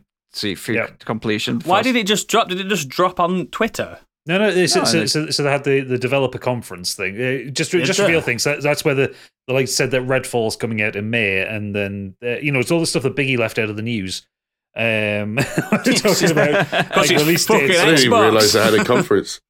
Neither did I, mate. You're the news guy. Anyway, Yeah, because it's Xbox, it isn't it? wasn't He's just like, I'm not enough reporting on news about Xbox. He doesn't follow him, does he, on Twitter? it's not CDPR, Why so would he he doesn't know? care. Exactly. But yeah, so it was a developer direct thing. So yeah, they did that. They did some releases, showed off some new Forza Motorsport footage, which looked beautiful. No way. I won't play it, but it looks gorgeous. But yeah, then they went to Tango and they had Shinji Mikami and the director of this one, which is John Johannes, talking about it. Shinji owns the studio, doesn't he? He's the studio head. Yeah, he's a studio. And they're talking about this game and they reveal it and they're going, oh, by the way, yeah, you can play it tonight. Drops Did about... Shinji have his baseball cap on and a hoodie? No, but he's got his little douchebag chin strap beard back. I love that. I like how he's got it back. I love that man. Love that man. Got a lot of time for him. I'll say Oh, one more yeah. thing. It's not on the actual game, but I would really like a TV show in this animated style with these characters. Yeah. Yes, it is the quality of the writing is so good. I would enjoy this as a TV show. Starring Mindy Kaling. No, just with these voice actors. Yeah. Also, Cool. didn't realize as well the guy who plays Chai, because I've just looked up on Wikipedia. The guy who plays Chai is a Critical Role person, so even more for me. Happy on that one. Critical Role. Robbie Draymond. Everybody loves Draymond. Let's move on to the main topic. This is going to be a good one. Ooh, it's a very, very, very first knockout tournament of the year. I'm nervous. I've been nervous about this all week, to be honest. I'm really fucking nervous. We are basically, it's time to officially crown Modern Escapism's greatest comedy movie of all time. And again, as we all know, when we crown something, it is official. It goes into every standard and records of all time in history across the world. and it is known We for... should start editing the Wikipedia pages, shouldn't we? Yeah, we should. Just dropping it at the bottom. Yeah. Yes, that's a great idea. Yes, we stamp that seal on it, and you'll know that it is the greatest comedy movie of all time. Stig, as the master of ceremonies usually on these things, you are the man with the clicker and the tables in front of you. I'll just leave it to you, pal. It's all on you, mate. Yeah, I haven't done it yet because I didn't want to see how the bracket generated. But as per, because there's an odd number of us, we do have to do a little pre-round before we kind of get. We need to start paying for that random bracket website and give them a bit of money because we've dined out on them for years now. I found a better one that's free. Oh, Works. lovely. I think it works. I haven't actually clicked generate bracket yet, so we'll see. It'll be all right on the night. Be aware there will be spoilers. Like, I think we've all seen these films anyway, haven't we? Or there might be someone there that we're not too fussed on that you don't bother about spoilers. But for the listeners, there will be spoilers. Anyway, let's get going. I went through the brackets last week, so I'm not going to go through again what the films are. We'll just do it as we come up. I mean, just do it anyway. Just let them know anyway. Oh, I've just clicked it now. I've lost everything. Gadget, you're going to have to edit it. One eternity later. Okay, and before I generate this bracket, just a reminder of the 10 films that are going in. We have 40-Year-Old Virgin, Planes, Trains and Automobiles, Office Space, What We Do in the Shadows, The Jerk, In Bruges, Anchorman, Hot Fuzz, Monty Python, The Holy Grail, and This is Spinal Tap. And I'm going to Awesome films. generate the bracket. Ooh, oh my god. This is a big one to start it off with. This is the pre-bracket. Hot Fuzz versus The Holy Grail. Oh, fucking hell. Oh, Coming in Jesus. That's a hot. beast. That's too hot, man. That's... Oof. How do you choose between perfection? Right, Who had Candy, Holy Grail? you're up. So Hot Fuzz obviously doesn't need much of an introduction. It's the second in the Cornetto trilogy. First one being Shaun of the Dead, third one being World's End, starring Simon Pegg, Nick Frost, and directed by Edgar Wright. It's an action comedy film, centers on two police officers investigating a series of mysterious and gruesome deaths in a West Country village. And for me, it's one of my favourite films. Actually, when I picked this, I didn't realise that I brought it for my top films of all time. So I apologise for bringing it twice, but I remember it. Mate, I've brought one of mine, so don't worry. I remember Don't worry. it scored quite high, but it's by far the best in the Cornetto trilogy, and that's saying something because Shaun of the Dead and, maybe World's End less so, but Shaun of the Dead's incredible. And it's top tier comedy, especially if you do spend any time in the country, in little towns. Infinitely quotable, as always. And Simon Pegg and Nick Frost, just the way they bounce off each other is just incredible. Like, I think probably a lot of it is improvised because you can see them just cracking up and just having an absolute blast. And it's curiously like all the other Cornetto films, it does get dark. It starts off, funny and lighthearted, but there's an actual action film in there. There's a horror film in there. There's crusty jugglers. Yeah. There's killers. There's swans on the loose. He's a living statue. Just the one swan, actually. Just the one swan, actually. And just absolutely love it. Infinitely quotable, as I said. Hot Fuzz, banging. Yarp. Biggie. Okay, well, Read the room, For Biggie. me. Fuck's sake. I thought it was just going to be handed over, that was all. So Monty Wow. Python, The Holy Grail came out in 1975, British comedy film starring all of the Pythons. It was their directorial debut. It's just mad. It's an incredible movie, very, very funny. Following the plot of King Arthur and his squire, he searches around Britain for men to join the Knights of the Round Table. Meets some incredible characters. Doesn't go to Camelot because it's a silly place. And then in the middle of it, there's a modern day historian as a side story filming a documentary on the Arthurian legends. Yeah. And he's randomly killed by a knight on a horseback, which triggers a police investigation. And then the two worlds combine into this really mad ending to the movie. But it's, again, just so quotable. The amount of comedy that these guys produced in their first movie, whether it's the knight who has his limbs cut off, and he says, "Come here, I'll bite your legs off." You've got the It's just a flesh wound. yeah. You got the Knights of Ni who want shrubberies. You got the Bridge of Death with the questions that leads to your ultimate death. You've got the nasty rabbit with the pointy teeth. There's just so many weird, lovable characters in this movie. Every Python is on point. He's brave Sir Robin. He keeps running away from danger. There's just so many quotable characters, scenes. It's just an incredible movie. Love it. It's one of the best of all time. Mm. Oh man, like That's so I didn't hard. really want to start this with two fucking. Literally, my top 10 comedies. Both of these are in. They're both in there. Mate, nearly every one of these films is in my top 10 comedies. Like one of my favorite scenes of all comedies of all time is the scene where he's running towards the castle and it just keeps cutting back, and it's the same. and he's farts. He's just the same little clip over and over again, and all of a sudden he's there. He's like, ha ha! And stabs him, and like the guards are eating, aren't they? By the door. It's so good and makes me laugh every time. But Hot Fuzz again, just everything in that film makes me laugh, and the quote it modern endlessly. classic. Yeah. Oh fuck! This This is hard. tough. This is tough. I'm going to see what you two say first before I do any voting, mate. I'm very nervous. I have no idea where to place it because, again, like Stig says, Holy Grail is one of the greatest of all time, but also so is Hot Fuzz. Potentially say I've maybe watched Hot Fuzz more than Holy Grail, so maybe recency bias comes into it, and I could probably go for Hot Fuzz over Holy Grail, but it's a really hard choice. The I'm Holy not happy Grail about is either of them timeless. It's still funny now. Mm.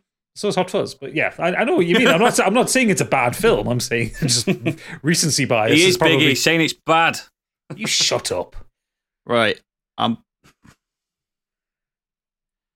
Stig, what you should do is you should go for Holy Grail right now and force Oodles to choose. Fuck Right, off. so I'm going to go for Holy Grail. Don't you? Fuck off! Not because... And this isn't anything against Hot Fuzz, Candy, because I fucking love that film. Mm. But your other film is a lot stronger than Biggie's other film. So that's why I'm not sure that's fair, but okay. I won't be. Honestly, do you know what? I won't. It's the only be way I mad could do it. to It's the only way I can split Holy it. Grail. The No, only way I can that's- split it is that's looking fair. at your other entries and thinking, like, Biggie's got a fucking massive hitter here, and so have you. But so Come on, Oodles. Make a choice. I'm going to have to... I've got an answer, and I've got a reasoning for this answer. So, Hot Fuzz is my favourite of that trilogy. Yeah? Mm-hmm. Monty Python and the Holy Grail is not my favourite Monty Python film.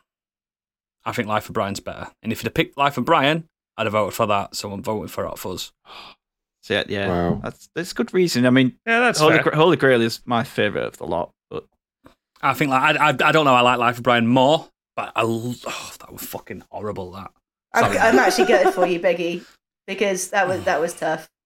I'm gonna have to write this down because this website's shit and you can't actually you can't actually write it. So while I do that, while I find a pen, the next lineup is Planes, Trains, and Automobiles versus This is Spinal Tap. Take it away, Gadget. Ooh. So, Planes, Trains, and Automobiles is a John Hughes film from 1987 about a long-suffering advertising executive played by Steve Martin who gets kind of stuck into the trip home from hell for Thanksgiving with a shower curtain ring salesman. If I remember that right, played by John Candy. John Candy Machine. Way. Episode title there. Candy's dad. Yeah. So, yeah, it's basically it was taking the concept of a road trip movie and absolutely sending it up in the worst way possible. And the title is in fact true. They do hit a plane, they hit a train, and they hit automobiles throughout the way. It's a very typical Odd Couple kind of film with Steve Martin playing a very kind of uptight he wants to get home for Thanksgiving. He's overworked, overwrought, and he's just sick of his life. And John Candy's character is more kind of free and easy and just goes with the flow, and just shit seems to happen to him.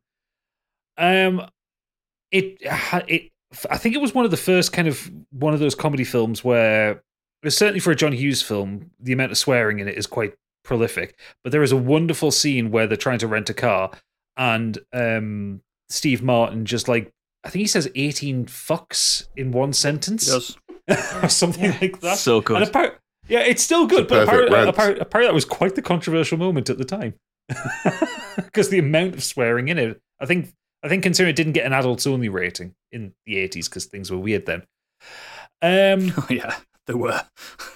But it's one of those films. I think it's one of those things that John Hughes films do really well. Is there is a lot of heart in it, especially with kind of John Candy's character. He just wants a friend. He just wants a mate. He's a lonely guy. I fucking love John Candy, man. Oh, John Candy, love him. He's got those sad Basset Hound eyes, hasn't he? Fucking want to kiss him and hug him. Oh, I bet he used to give great hugs. I will say quite rightly, the reason why I kind of brought this one in there, not just because it's a classic, because it has one of my favourite kind of smash cut slapstick comedy moments. Which and when you watch it, you'll think, oh, this is where Edgar Wright got a lot of the ideas for this kind of stuff from. And it's when they're in the car at night, they don't have headlights, I knew this was coming. The lorry's coming the other way, and it's just smash cuts between them getting basically going between two lorries. There's kind of sparks going everywhere. It flashes to them, it flashes to the other vehicles, it flashes back to them and their skeletons because they're so scared, and it flashes back to them again normally. And it's wonderful. It's obviously something that took them a fucking week to put together, just this one shot. But when you watch it, you're in kinks laughing. Or there's a sequence where they get pulled over after their car's been burnt out, and the officers lean over and, do you know how fast you're going? He says, well, actually no, sir, because as you can see, all the dials have melted. Trying to pass it off that it's a perfectly safe vehicle to be in, with no roof, no speedo, but the radio still works, so they can still get the radio. So yeah, I will stump up the Planes, Trains, and Automobiles. I need to watch it again. It's such a classic. There's a recent 4K version that has like 70 minutes of extra stuff that they took out. Ooh. Yeah, there is. So there's like an extended edition. Yeah, people say it just adds to the story. It doesn't make it drag at all. So I'm looking forward to watching that. Wonderful. Right, Oodles, this is Spinal Tap. Yeah, I've mentioned this before on the podcast as one of my all-time favourite films. So this is Spinal Tap, if you don't know, is a rockumentary, rockumentary, and it's also known as This is Spinal Tap, a rockumentary by Martin DeBurgi. It is a 1984 American mockumentary film co-written and directed by Rob Reiner. The film stars Christopher Guest, Michael McKean, Ari Shearer, and a few mega famous people of the time then. Basically, This is Spinal Tap is the first mockumentary. Without This is Spinal Tap, we wouldn't have the subgenre of comedy of mockumentary. I believe that, and so did the American film industry and the Library of Congress, because it was selected for the preservation by the National Film Registry as being credited as launching the mockumentary genre. It is a very important film. It's fucking sensational. The fact that they are riffing and destroying these prog and rock bands of the time. It's if you're into like rock or just the music industry in general, everything they go on and the quote about and everything, it's just phenomenal. Like, Turn It Up to 11. No one knew about that until This is Spinal Tap. They invented that. And, oh God, the fact that one of the greatest TV shows of all time, The Simpsons, constantly quotes this. I mean, it does help that one of the stars is one of the stars of that as well. But it's just, I think This is Spinal Tap is so important a film. Not even just comedy, not even just mockumentary. I think it's such an important thing. It's a milestone. Without it, we wouldn't have what we have today. And, oh my God, it's so good. I think everyone here's seen it, haven't they? Yes. Yeah. Yeah. Oh, God. Have you watched it with director's commentary? It's so fucking good. No, because I only ever saw it on TV. They do it in like, character. They're doing character. It's so good. They've released albums from this film. Oh, God. They're even in talks of doing a reunion / something like 45-minute. You know, one of those fake interviews where they're all older now, blah, blah, blah. I think it's one of those things. It is kind of set in its time because people aren't like that anymore. But back then there were. Do you know what I mean? These rock bands were like that. The Stonehenge scene, come on. How can you not freaking love that? But yeah, just when he's talking about his guitars and his amps and stuff, and he's never used them and stuff. Oh, fuck me! It reminds me of Gadget with his guitars behind him. I use my guitars. There's At once. there's no price tags on my guitars. Yeah, that's it. Yeah. I just think it's such an important cultural milestone in cinema. It's without it, come on. This is Spinal Tap. It's up there. I mean, it's been voted multiple times as the greatest comedy film of all time. So, do what you will with your votes. I know Planes, Trains and Automobiles is still a fucking banger as well. Absolutely adore both of them, but this is Spinal Tap. Without it, come on, we'd have nothing. There you go. Pitch, baby. We offering? I was going to say, are we offering any rebuttals on anything, or are we just going to go? It's up to you, mate. Straight into the ceremonies. I don't think it's a debate thing. Yeah, it's not like the biscuits and the beers, is it? No. Who wants to vote first? I'll go. This is another really, really hard one, and I'm almost glad that they came in the same bracket because they do compare quite well in terms of the era they came from. But yep. Planes, Trains and Automobiles, it spawned so many imitations that didn't quite get that magic right. And I'm thinking of a couple of recent ones, and I can't remember the names, but there's the one with Robert Downey Jr. and Due Date. Yeah, and was it Tammy with Melissa McCarthy? Oh God, yeah. So the very sort of straight-laced person going on a road trip. So, and neither of them are quite as good, but at the same time, I relate so much more to Spinal Tap. And yeah, the Stonehenge, and I know you said, Oodles, that things don't really happen like that in the music industry. I think you know that's a lie. It very much happens I like just that. wanted to cover it up. I wanted to cover it up, and I didn't want to reveal what happens backstage. Well, but the secret's out. It happens. It all happens. It's so much just like so real important, life. the film. It's so much like, they've got those characters down. Think of the accents that they do. Yeah. I thought they were fucking British people at first. It's so funny.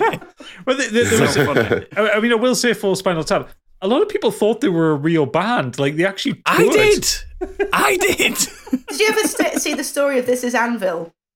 The actual Yes. documentary. I mean, it's Yes. not far off. It's not. It's not. Any documentary about a band, even Some Kind of Monster, the Metallica one, is basically This Is Spinal Tap. Stupid. It's because being in a band is inherently a silly thing to do. Yeah. It's narcissistic. Lots of silliness. I think Yes. I'm and it hurts, but I'm going to go for Spinal Tap. Okay, I'll go next. For me, it's Planes, Trains and Automobiles because I don't really like Spinal Tap. Next. Wow. Yes, I find it very... I did not laugh much in Spinal Tap. So, Wow. yep. Over to you, Not Biggie. enough This is easy one for me for two reasons. One, Oodles has already revealed his cards, so I accept that challenge. And it's a fantastic comedy movie for Planes, Trains and Automobiles. I totally adore Spinal Tap. It's brilliant, very funny. But Planes, Trains and Automobiles, very similar to Gadget. It's just timeless for me. I love it. I've seen it so many times. Enjoy it every time.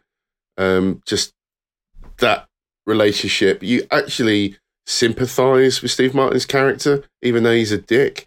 But you feel so sorry for the poor guy with his journey. And John Candy is absolutely just harmless, but clumsy and adorable and mad. And it's just a beautiful movie. Brilliant, really funny, bit of heart. It's got everything you need. The timing of all the moments in the hotel room. It's when Steve Martin walks in the room and sees John Candy lying on the bed already, and there's just a look on his face.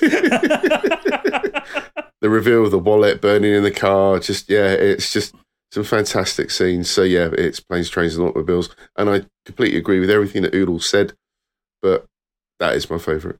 This is the moment that Biggie killed England's loudest band, listeners. I mean, their drummer was probably You took away already the- dead. You already killed off Monty Python, so Yeah, Big, it's I your see where you're fault, going. not mine. No, you don't like it, mate. You were never in the race. Yeah. It's not your fault, pal. You would take no blame in this. You were innocent. Right, well, Oodles, you need to get your debating head back on because you're up next again. Top of the Yep, bracket, yep. 40-year-old virgin. It's going Yep. against Hot Fuzz. Already? Yeah. Hot Fuzz wins. There you go. Move on. That's mean, just the way it 40-year-old came out. We version have is to do amazing too. we have to do the two things to start with, and then they fill in the gaps. So Done then. We've done. Hot Fuzz. I can. Are you going to talk up your own choice? Go on, talk it up, because No. I really love 40-year-old 40-year-old version virgin's as well. nowhere near as good as Hot Fuzz. I'm not fucking stupid. Oh, Fucking Spinal Tap on my heavy hitter, mate, and Biggie killed it. I mean, let's go around. Let's just go around. I would have voted Hot Fuzz. Of course you would, because you're not stupid. Yeah, I'd have voted Hot Fuzz. I actually don't remember anything other from 40-year-old virgin apart from the chest waxing scene because that goes up on TikTok every 5 minutes. Which is I'm the brilliant, same. though. I'm the same. And the fact he did, It's really the fact good. he did that like for real as well. Oh, you know that was a real reaction as well. Yeah, Mate, it's the only Judd Apatow film I recommend to people, thoroughly, and like, come on, just watch it. It's fantastic. I Steve enjoy it. Carell's I do always enjoy it, very but good. it's A lot of other Judd Apatow films, like, it's all right. It's funny. But 40-year-old virgin, for me, is the peak of him, and he's never hit that heights ever again. But yeah, Hot Fuzz is better. I feel bad for it. I'm going Sorry. home now. You had a good day. It's been a great night. We've had a good time. Thanks for this opportunity. thanks for killing England's loudest banders again, Biggie. I'll never forget that. You check out Monty Python, mate. Screaming, mate. Monty Python. Life of Brian's Take better. that up. I'll wait for that feedback next week. Life of Brian's better. Yeah, let's have some feedback on what people think on our choices. And Killing Spinal Tap at the first hurdle. yeah, It took out Holy Grail. Hello. I do now that all mine are out of the game. I feel at ease now. I'm relaxed, and if you guys want to start suckling up to me to help your votes, I mean, Stig's got one that he doesn't even have to suckle up to me because he knows I'm going to pick it. speaking of which, So what we do in the shadows versus the jerk. That's our next round. I'll go start. this is the easiest fucking one ever. What We Do in the Shadows is a 2014 horror mockumentary that stars Jermaine Clement, Taika Waititi, and Johnny Brewer as Viago, Deacon, and Vladislav, who are vampires struggling with the mundane aspects of modern life, like paying rent, keeping up with chores, and while trying to get into nightclubs and overcoming flatmate conflicts. This is fucking hilarious. This film, like what Taika and Clement, get the names right, out, wouldn't it? Have done with this is just they've created a concept so ridiculous, yet That wouldn't have existed without This Is Spinal Tap, I will add. yeah, it's just full of forced energy and a satiric edge. It's smart. The concept is smart. The execution, the structure, everything about it is just so funny from start to finish. I don't think it lets up at any point. Most of the film is set within the house, but they occasionally go out to places, but it's usually like really socially awkward. So when they go to a nightclub, they're all dressed up they're all kind of get-ups from the eras they come from.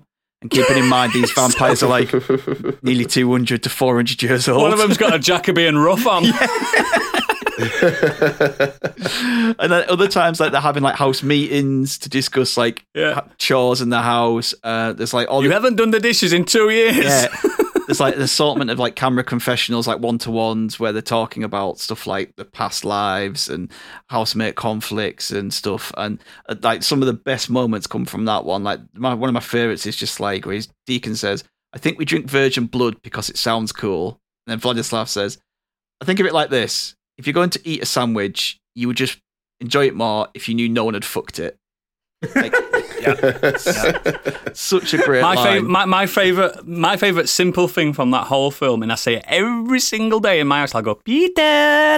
That's how I wake my kids up every morning. Peter, 8,000-year-old vampire who looks like Nosferatu. Nosferatu thing. Yeah.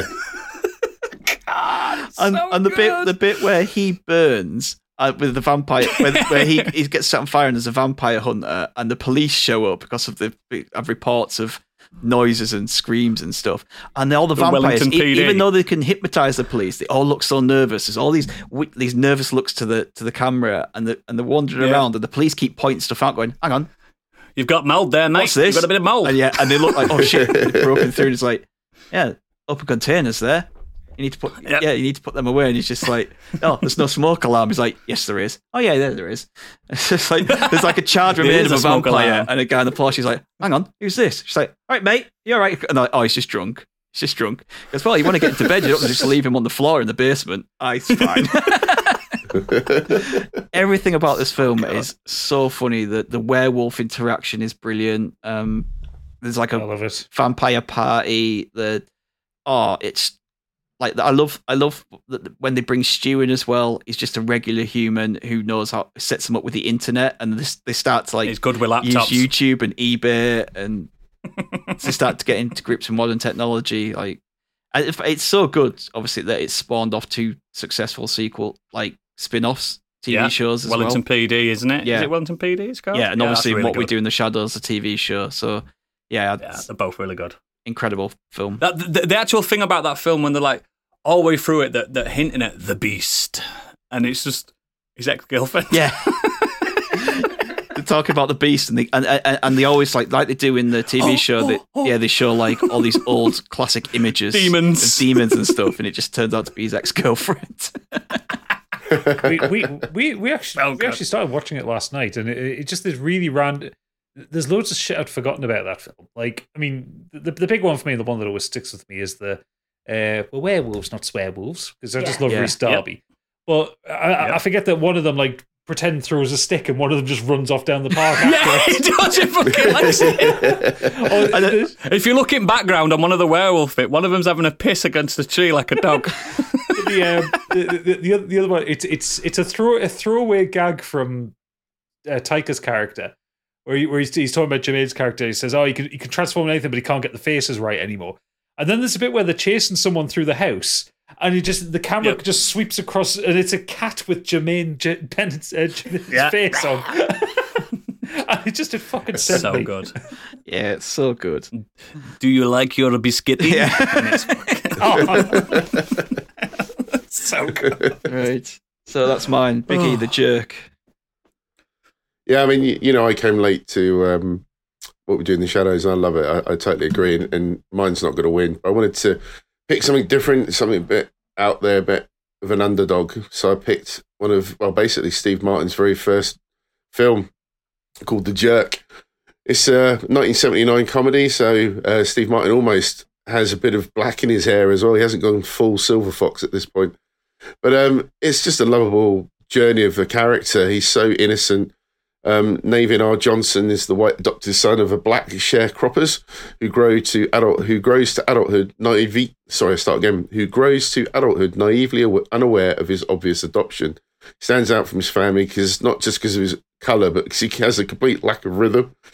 He goes on a life learning journey. Lots of slapstick comedy, brilliant quotable one-liners. Steve Martin just showing what he can do. It also led on to Man with Two Brains, and then his career just took off after that. Hence, obviously, Planes, Trains, and Automobiles, Roxanne, and so forth. But I just love this. It's just silly stuff. The quotes in this where, for example, he wants to get his name in print and he loses his shit when he ends up in the phone book. Yeah. But a random sniper picks his name out of the book and decides to take him out, or try to, because he's not a very good shot, and ends up shooting the cans where he works at the petrol station. And Navin's shouting out saying, "Stay away from the cans. He hates these cans," as they're all getting pot-shotted.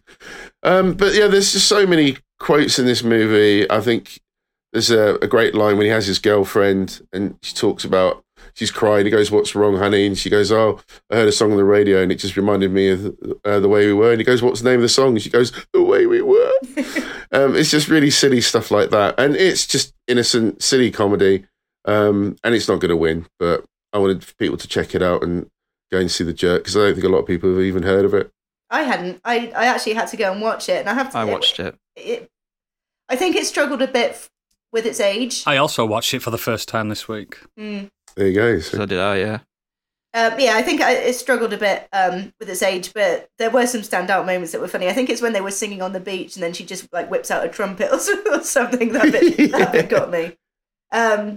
there's a lot of silly stuff like that. Yeah, throughout. I love the sillier moments. And when he's like, is he beating up a kid on the model railway as well? Well, there's like a train chase. So yeah, there were funny moments, but it wasn't one of my favourites. That's fair enough. And I know it's not going to get voted. Did anyone else like Well, it or not? I Actually, didn't get a Biggie, chance to see it, so I haven't seen it. So I'm abstaining on this vote. I watched it bigger this week and I really loved it. I thought it was brilliant. And I do thank you for introducing me to this film. It's not What We Do in the Shadows, though, mate. It's not. And I really was going recommend there, baby. The Man with Two Brains as well is very similar. I've seen that. Yeah, I've seen that. It's not Steve Martin's best, but it's a proper solid 8 out of 10. It's probably the lowest ranked film out of this list, but it's nice that you've introduced me to something completely new. I didn't like That's it. how I What's the see it. plan? I didn't like it. You didn't like it? No. There's a few. You didn't like it? No, didn't. I was surprised when I saw like how well it's received. And I was like, I just borrowed like 3 or 4 chuckles. Like I just didn't click with me at all. Unfortunately. I had a great time with What you voting, it. What We Do in the Shadows, mate. Candy? Stupid. Yeah, Shadows. Yeah. I mean, I'm kind of glad that I went against. If only that came up against This Is Spinal Tap. I'm kind of glad that it came against. Yeah, I'd have gone with Spinal Tap against the Jerk. And you didn't even like Spinal Tap. I don't expect it to go through at all. I don't know why. I just wanted to highlight I really enjoy Steve Martin. I something just didn't click with me. Maybe I need Out to of watch curiosity as well, when was the last time you watched Spinal Tap? it. About 3 years ago, maybe. Oh, right, so it's still... you might not like it ever then if you don't like it now. Never mind.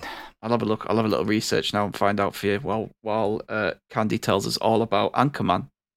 Oh, I love that. One of my absolute favourites of all time. So it's a 2004 American satirical comedy directed by Adam McKay and his directorial debut, produced by Judd Apatow, starring Will Ferrell and Christina Applegate, and written by Adam McKay and Ferrell. And for me, it's my favourite frat pack film. I've spoken about it many, many times on the pod before. And it also stars like Steve Carell, Paul Rudd, in relatively minor roles. But I just think every scene has something that's so quotable and so funny. Like literally scene to scene is actually memorable. And I think like we've got The Glass Case of Emotion, we've got Baxter being punted, we've got Milk Was a Bad Choice. Sex Panther. Sex Panther, Tits McGee. Gonna find my baby, gonna hold her tight, gonna grab some afternoon delight. I love that bit. I just don't think there's one scene in that film, and the fight with all the other news teams as well. I like the guy that just stacks it straight at the beginning. You got that aerial view of them all charging towards each other. Somebody's just on the floor. It's got Ben Stiller in it as well. Spanish speaking news. It's got so I'm many Ron cameos. Burgundy. I'm Ron Burgundy. He will read the teleprompter. I don't know what to say more about this film that just isn't banger after banger. The thing is, I used to start. That's the one where Jack Black kicks the dog off the Yes. bridge. Yeah, Isn't it? Baxter being punted. I used to start this podcast every fucking day before we went live. I used to go, "The Human Torch was denied a bank loan." That used to get me into the mode. To say, We I didn't love speak about the Scotch. second one. There isn't a second one. There isn't a second. There's a 1.5 though, which is good. But yeah, that's true. Basically a different film. Yes, that's a good film. Yeah, I don't think I need to say any more about it because Anchorman. Anchorman. That is the definition of a modern classic. Yeah. That's going against Planes, Trains, and Automobiles. Is there anything else you'd like to add to your side, Gadget? Nope, I'm perfectly comfortable with the arguments that I've made. I still feel Planes, Trains, and Automobiles is a superior film to Anchorman. Not that Anchorman's a bad film. What do you think, Biggie? Yeah, I mean, I'm happy that Steve Martin movie's going to go through, and yeah, I would have picked it myself if I knew Gadget was taking it. So I'm happy that that's there. So yeah, Planes for me. I sometimes in this situation, I like to think, what film would I want to watch right now? And that would be Anchorman. Shit. I like them both. I like them both so much. Why did I let him go first? I like them both so fucking much.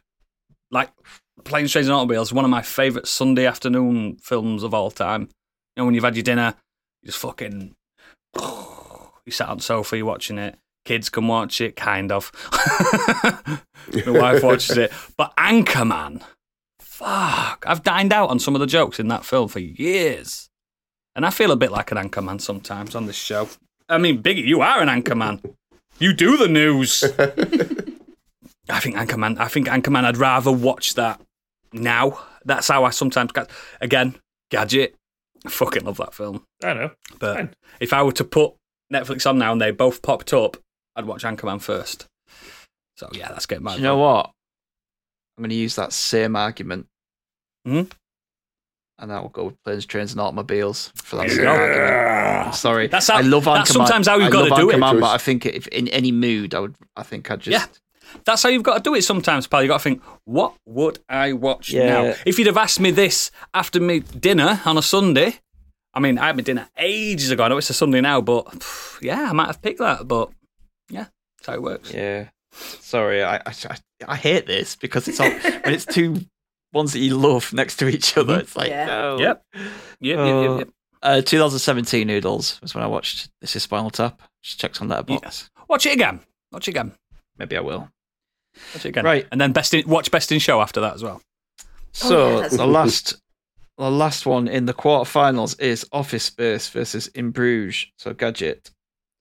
Why is Office Space in here? So Office Space is a film that's very close to my heart. It's one of my favourite films of all time. I know it probably won't get past this phase, but I'm going to go for it anyway. So it's a independent American film from 1999, written and directed by Mike Judge, who is responsible for Beavis and Butthead and King of the Hill and stuff like that. And it's Hollywood. Yeah, but it's nothing to do with that one. It satirizes the work life of a typical 1990s software company, and as I am a software developer, it sits close in my heart because it's fucking like that. Story follows Peter Gibbons, who is played by Ron Livingston. He's an unmotivated programmer who works at a company called Initech. It never actually tells you what Initech actually do, but I'm sure they innovate technology. I think probably, yeah. Him and his fellow programmers are basically under the cosh of overblown middle management. They all have 7 or 8 different bosses who come up and ask them for the same thing repeatedly, kind of constantly wasting their time. And they're in just this kind of horrible drag of existence. They don't like what they do, quite frankly. And the story goes on with them trying to basically try and find something in their life, trying to find like improvements. Peter meets... I can't remember the character's name, but meets Alaska, played by Jennifer Aniston, one of her first film roles out of Friends. And he kind of starts trying to pursue her and trying to find a bit of happiness that way. At the same time, they decide to entirely defraud the company by stealing money from them, which then fucks up, and everything just goes a bit chaotic in the end. But like I say, it's a film close to my heart because it's a comedy that I've loved since I first saw it, but then ended up working in IT, and it's like, yeah, this is how software works. Rest of the cast, I know I'm not really talking this up much because it's one of those films that when you see it, it's just like you'll understand why I enjoy it. Gary Cole plays Bill Lumberg, who is the overall manager, and you've seen countless memes of him come up. Okay, yeah, it'd be nice if you would come in on a Saturday on. with the big thick glasses on, the big World Boss Cup and stuff like that. It's the first time I saw Diedrich Bader as well. Yeah, Diedrich Bader's in it. Yeah, it's Love that man. It's a very memed film. Like there is a running gag throughout it where the printer never works because printers are sent from Satan to test us all, and a very famous scene where when 2 of them get made redundant from Initech, they steal the printer and beat the shit out of it with baseball bats. They do. All to the tune of "Doesn't it feel good to be a gangster?" Yep. It's great. Did parodied it in Family Guy, didn't they? With the Bird is the Word record. They did, Yes. Yeah. It's and the thing is, at the time it was a failure. It had a budget of 10 million and it took 12 million at the box office. But it's one of those it became a cult hit when it started getting kind of repeated airings on Comedy Central, and kind of VHS and DVD sales of it kind of kept it going. And it's a firm favourite now, especially again for anyone who works in tech. It's a good film, great film. Excellent. Right, In Bruges. So In Bruges is a 2008 black comedy drama crime film. It's written and directed by Martin McDonagh. It's about two Irish hitmen, Ray, played by Colin Farrell, and Ken Brendan Gleeson, who are told by their boss, Harry, played by Ralph Fiennes, to lay low in Bruges because of a hit gone wrong. And Ray absolutely hates being there. What I love boring about this film is it's about as good as a black comedy gets. Sharp, witty script, chock full of dialogue. It's cynical, it's funny. The performances from both Farrell and Gleeson are excellent. They have wonderful chemistry with each other. Like they're the perfect yin and yang to each other. And Fiennes as their Cockney gangster boss is just ridiculously hammy. I remember the first time I watched this, I came to it late. I remember watching it after I'd seen 3 Billboards. And really? That late? Yeah, I don't know why. Because I remember seeing the trailer and thinking, oh, it looks funny, but then I just never watched it. I went to cinema to see it. But I watched it. When I first watched it, I fucking loved it. I laughed out loud several times in the first 10 minutes. I rewatched it again this week, and I did the same, even though I knew the jokes were coming. The Americans going up the tower scene never fails to make me laugh. There's not much space up there, is there? No, the whole film is full of quotable lines and conversations and moments. Like, obviously, the Americans and the payoff line about an American having a heart attack near the end of the film. Harry's cunt kids. Yeah. That conversation is so good. It's like, you're a cunt. You've always been a cunt. It's like, and the only thing that's going to change is that you're going to end up being an even bigger cunt. Maybe you'll have some more cunt kids. It's like, you leave my fucking kids out of this. What have they ever done? You chuck that bit about my cunt fucking kids. It's like, yeah. Oh, I love that so much. The punching out the couple in the restaurant, where he just proper punches the woman in the face. 2 manky hookers and a racist dwarf, which then leads to Ray karate chopping the dwarf as he leaves the room. It's just so good. And when Harry's on the phone to Ken, and his missus just like, he smashes the phone, just like, it's an inanimate object. He's like, you're the fucking inanimate fucking object. Yeah, it does. He's so angry, but he proper puts on that Cockney gangster voice, and it's so funny. It is nice to see Ray Fiennes doing a role like that as well. Yes. Such a serious and reserved actor playing a fucking unhinged Cockney lunatic is amazing. Yeah. You could tell he really enjoyed it. Yeah, I mean, even like they managed to turn this film, because it's very bleak and dark in places. I've forgotten how like serious it is in bits. But they even managed to turn the scenes where Ray's about to kill himself into like something funny, and like just because of the dialogue and the delivery and like the mundane conversation that Ken and Harry have about Bruges. And he's like, oh, I'm happy that he's enjoying himself. It's a really boring conversation, but it's really funny just because of the way the two deliver it. So yeah, it's really dark and bleak at times, but the comedy shines through, and that's why I love it as a comedy so much. It feels like a foul-mouthed riff on Laurel and Hardy. It's so good. So yeah, and it won Best Original Screenplay BAFTA, nominated for an Oscar. What can you say?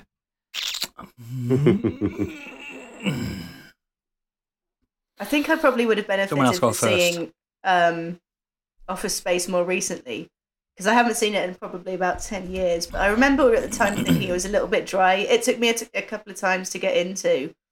And I watched In Bruges recently, and it was so fucking funny. Although it does, like you said, it gets dark in places, and it is like, there are some serious tones to it, but I think I'm going to go with In Bruges.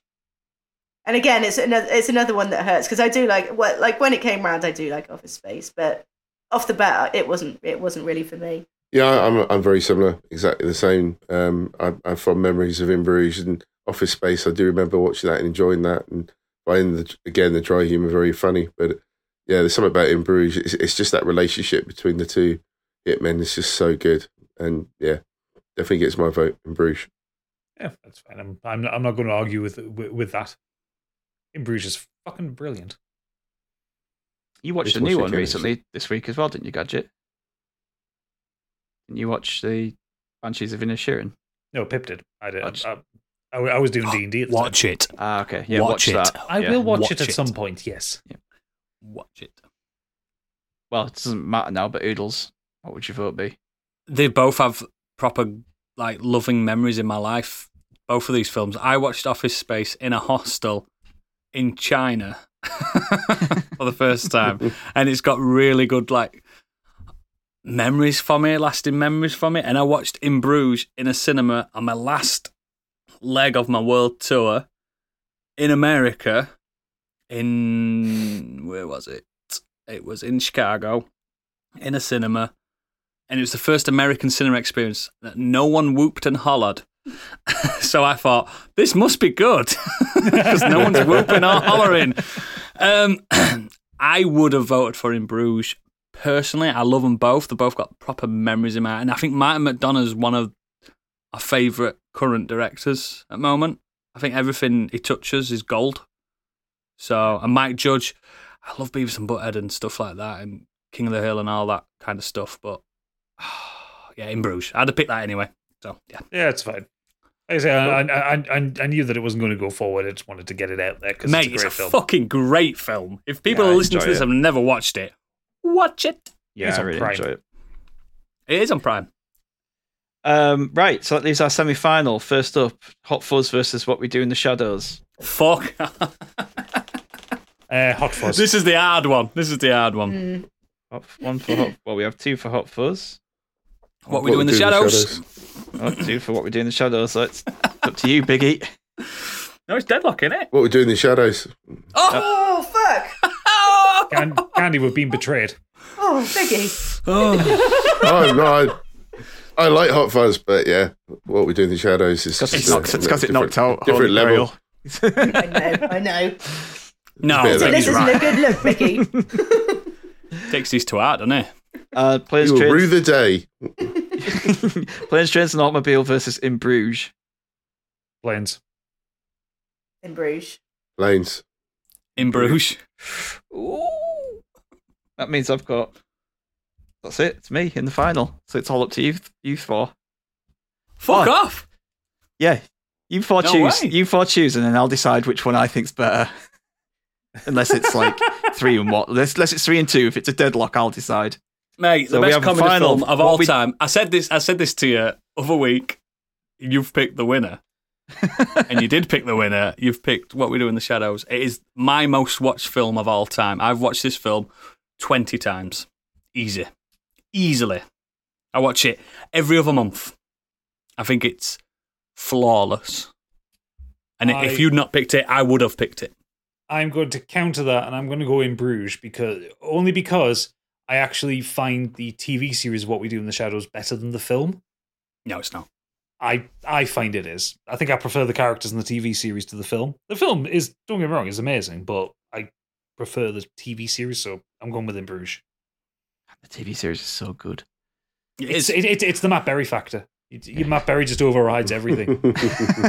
I love that man with every fibre of my being. got Rhys Darby in the film, though. You do, but he's only a walk on. Like if he had a bigger part, maybe. Biggie? It's What We Do. I saw the Jackie Daytona episode, funny enough, yesterday. It's so I know that's good. I know that's the TV series. Human but Bartender. Yeah, just that movie was just set that all up. It's brilliant. It's the best comedy film of all time, mate.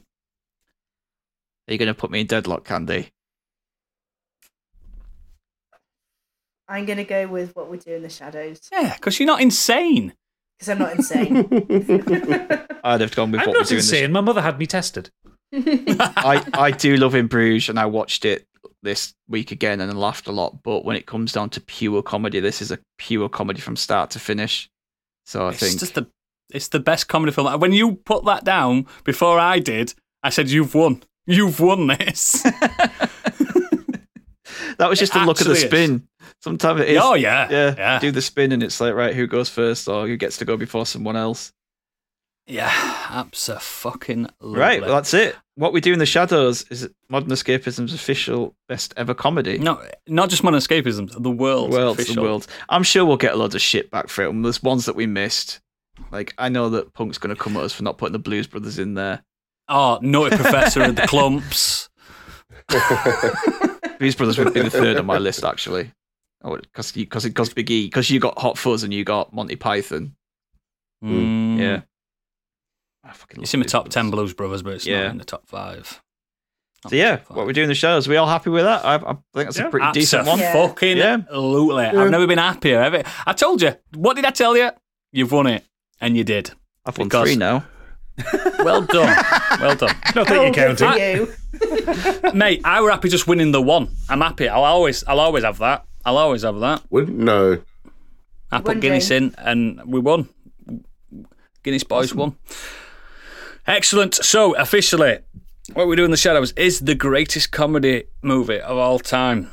If you've not watched it and you've listened to this, you are a fucking idiot, and you need to watch it. To be honest, every single one of these films I've really enjoyed thoroughly.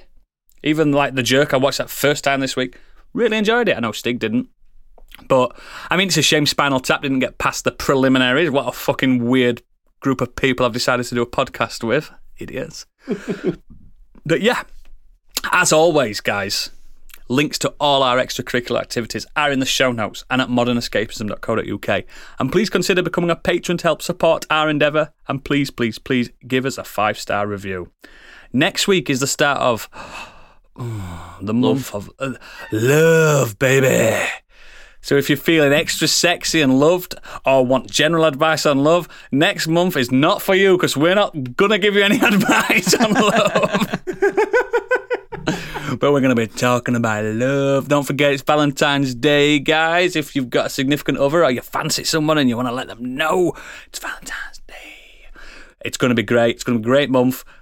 Check out the website for the plans of what we're going to be talking about. I can't wait. So, if you are not a patron, this is the end of the show. We couldn't turn it up to 11 because they kicked it out. But that's what I said at the end. So if you are a patron, meet us in the green room with Spinal Tap, England's loudest band. If you're not, good night. Good night. Bye. Bye.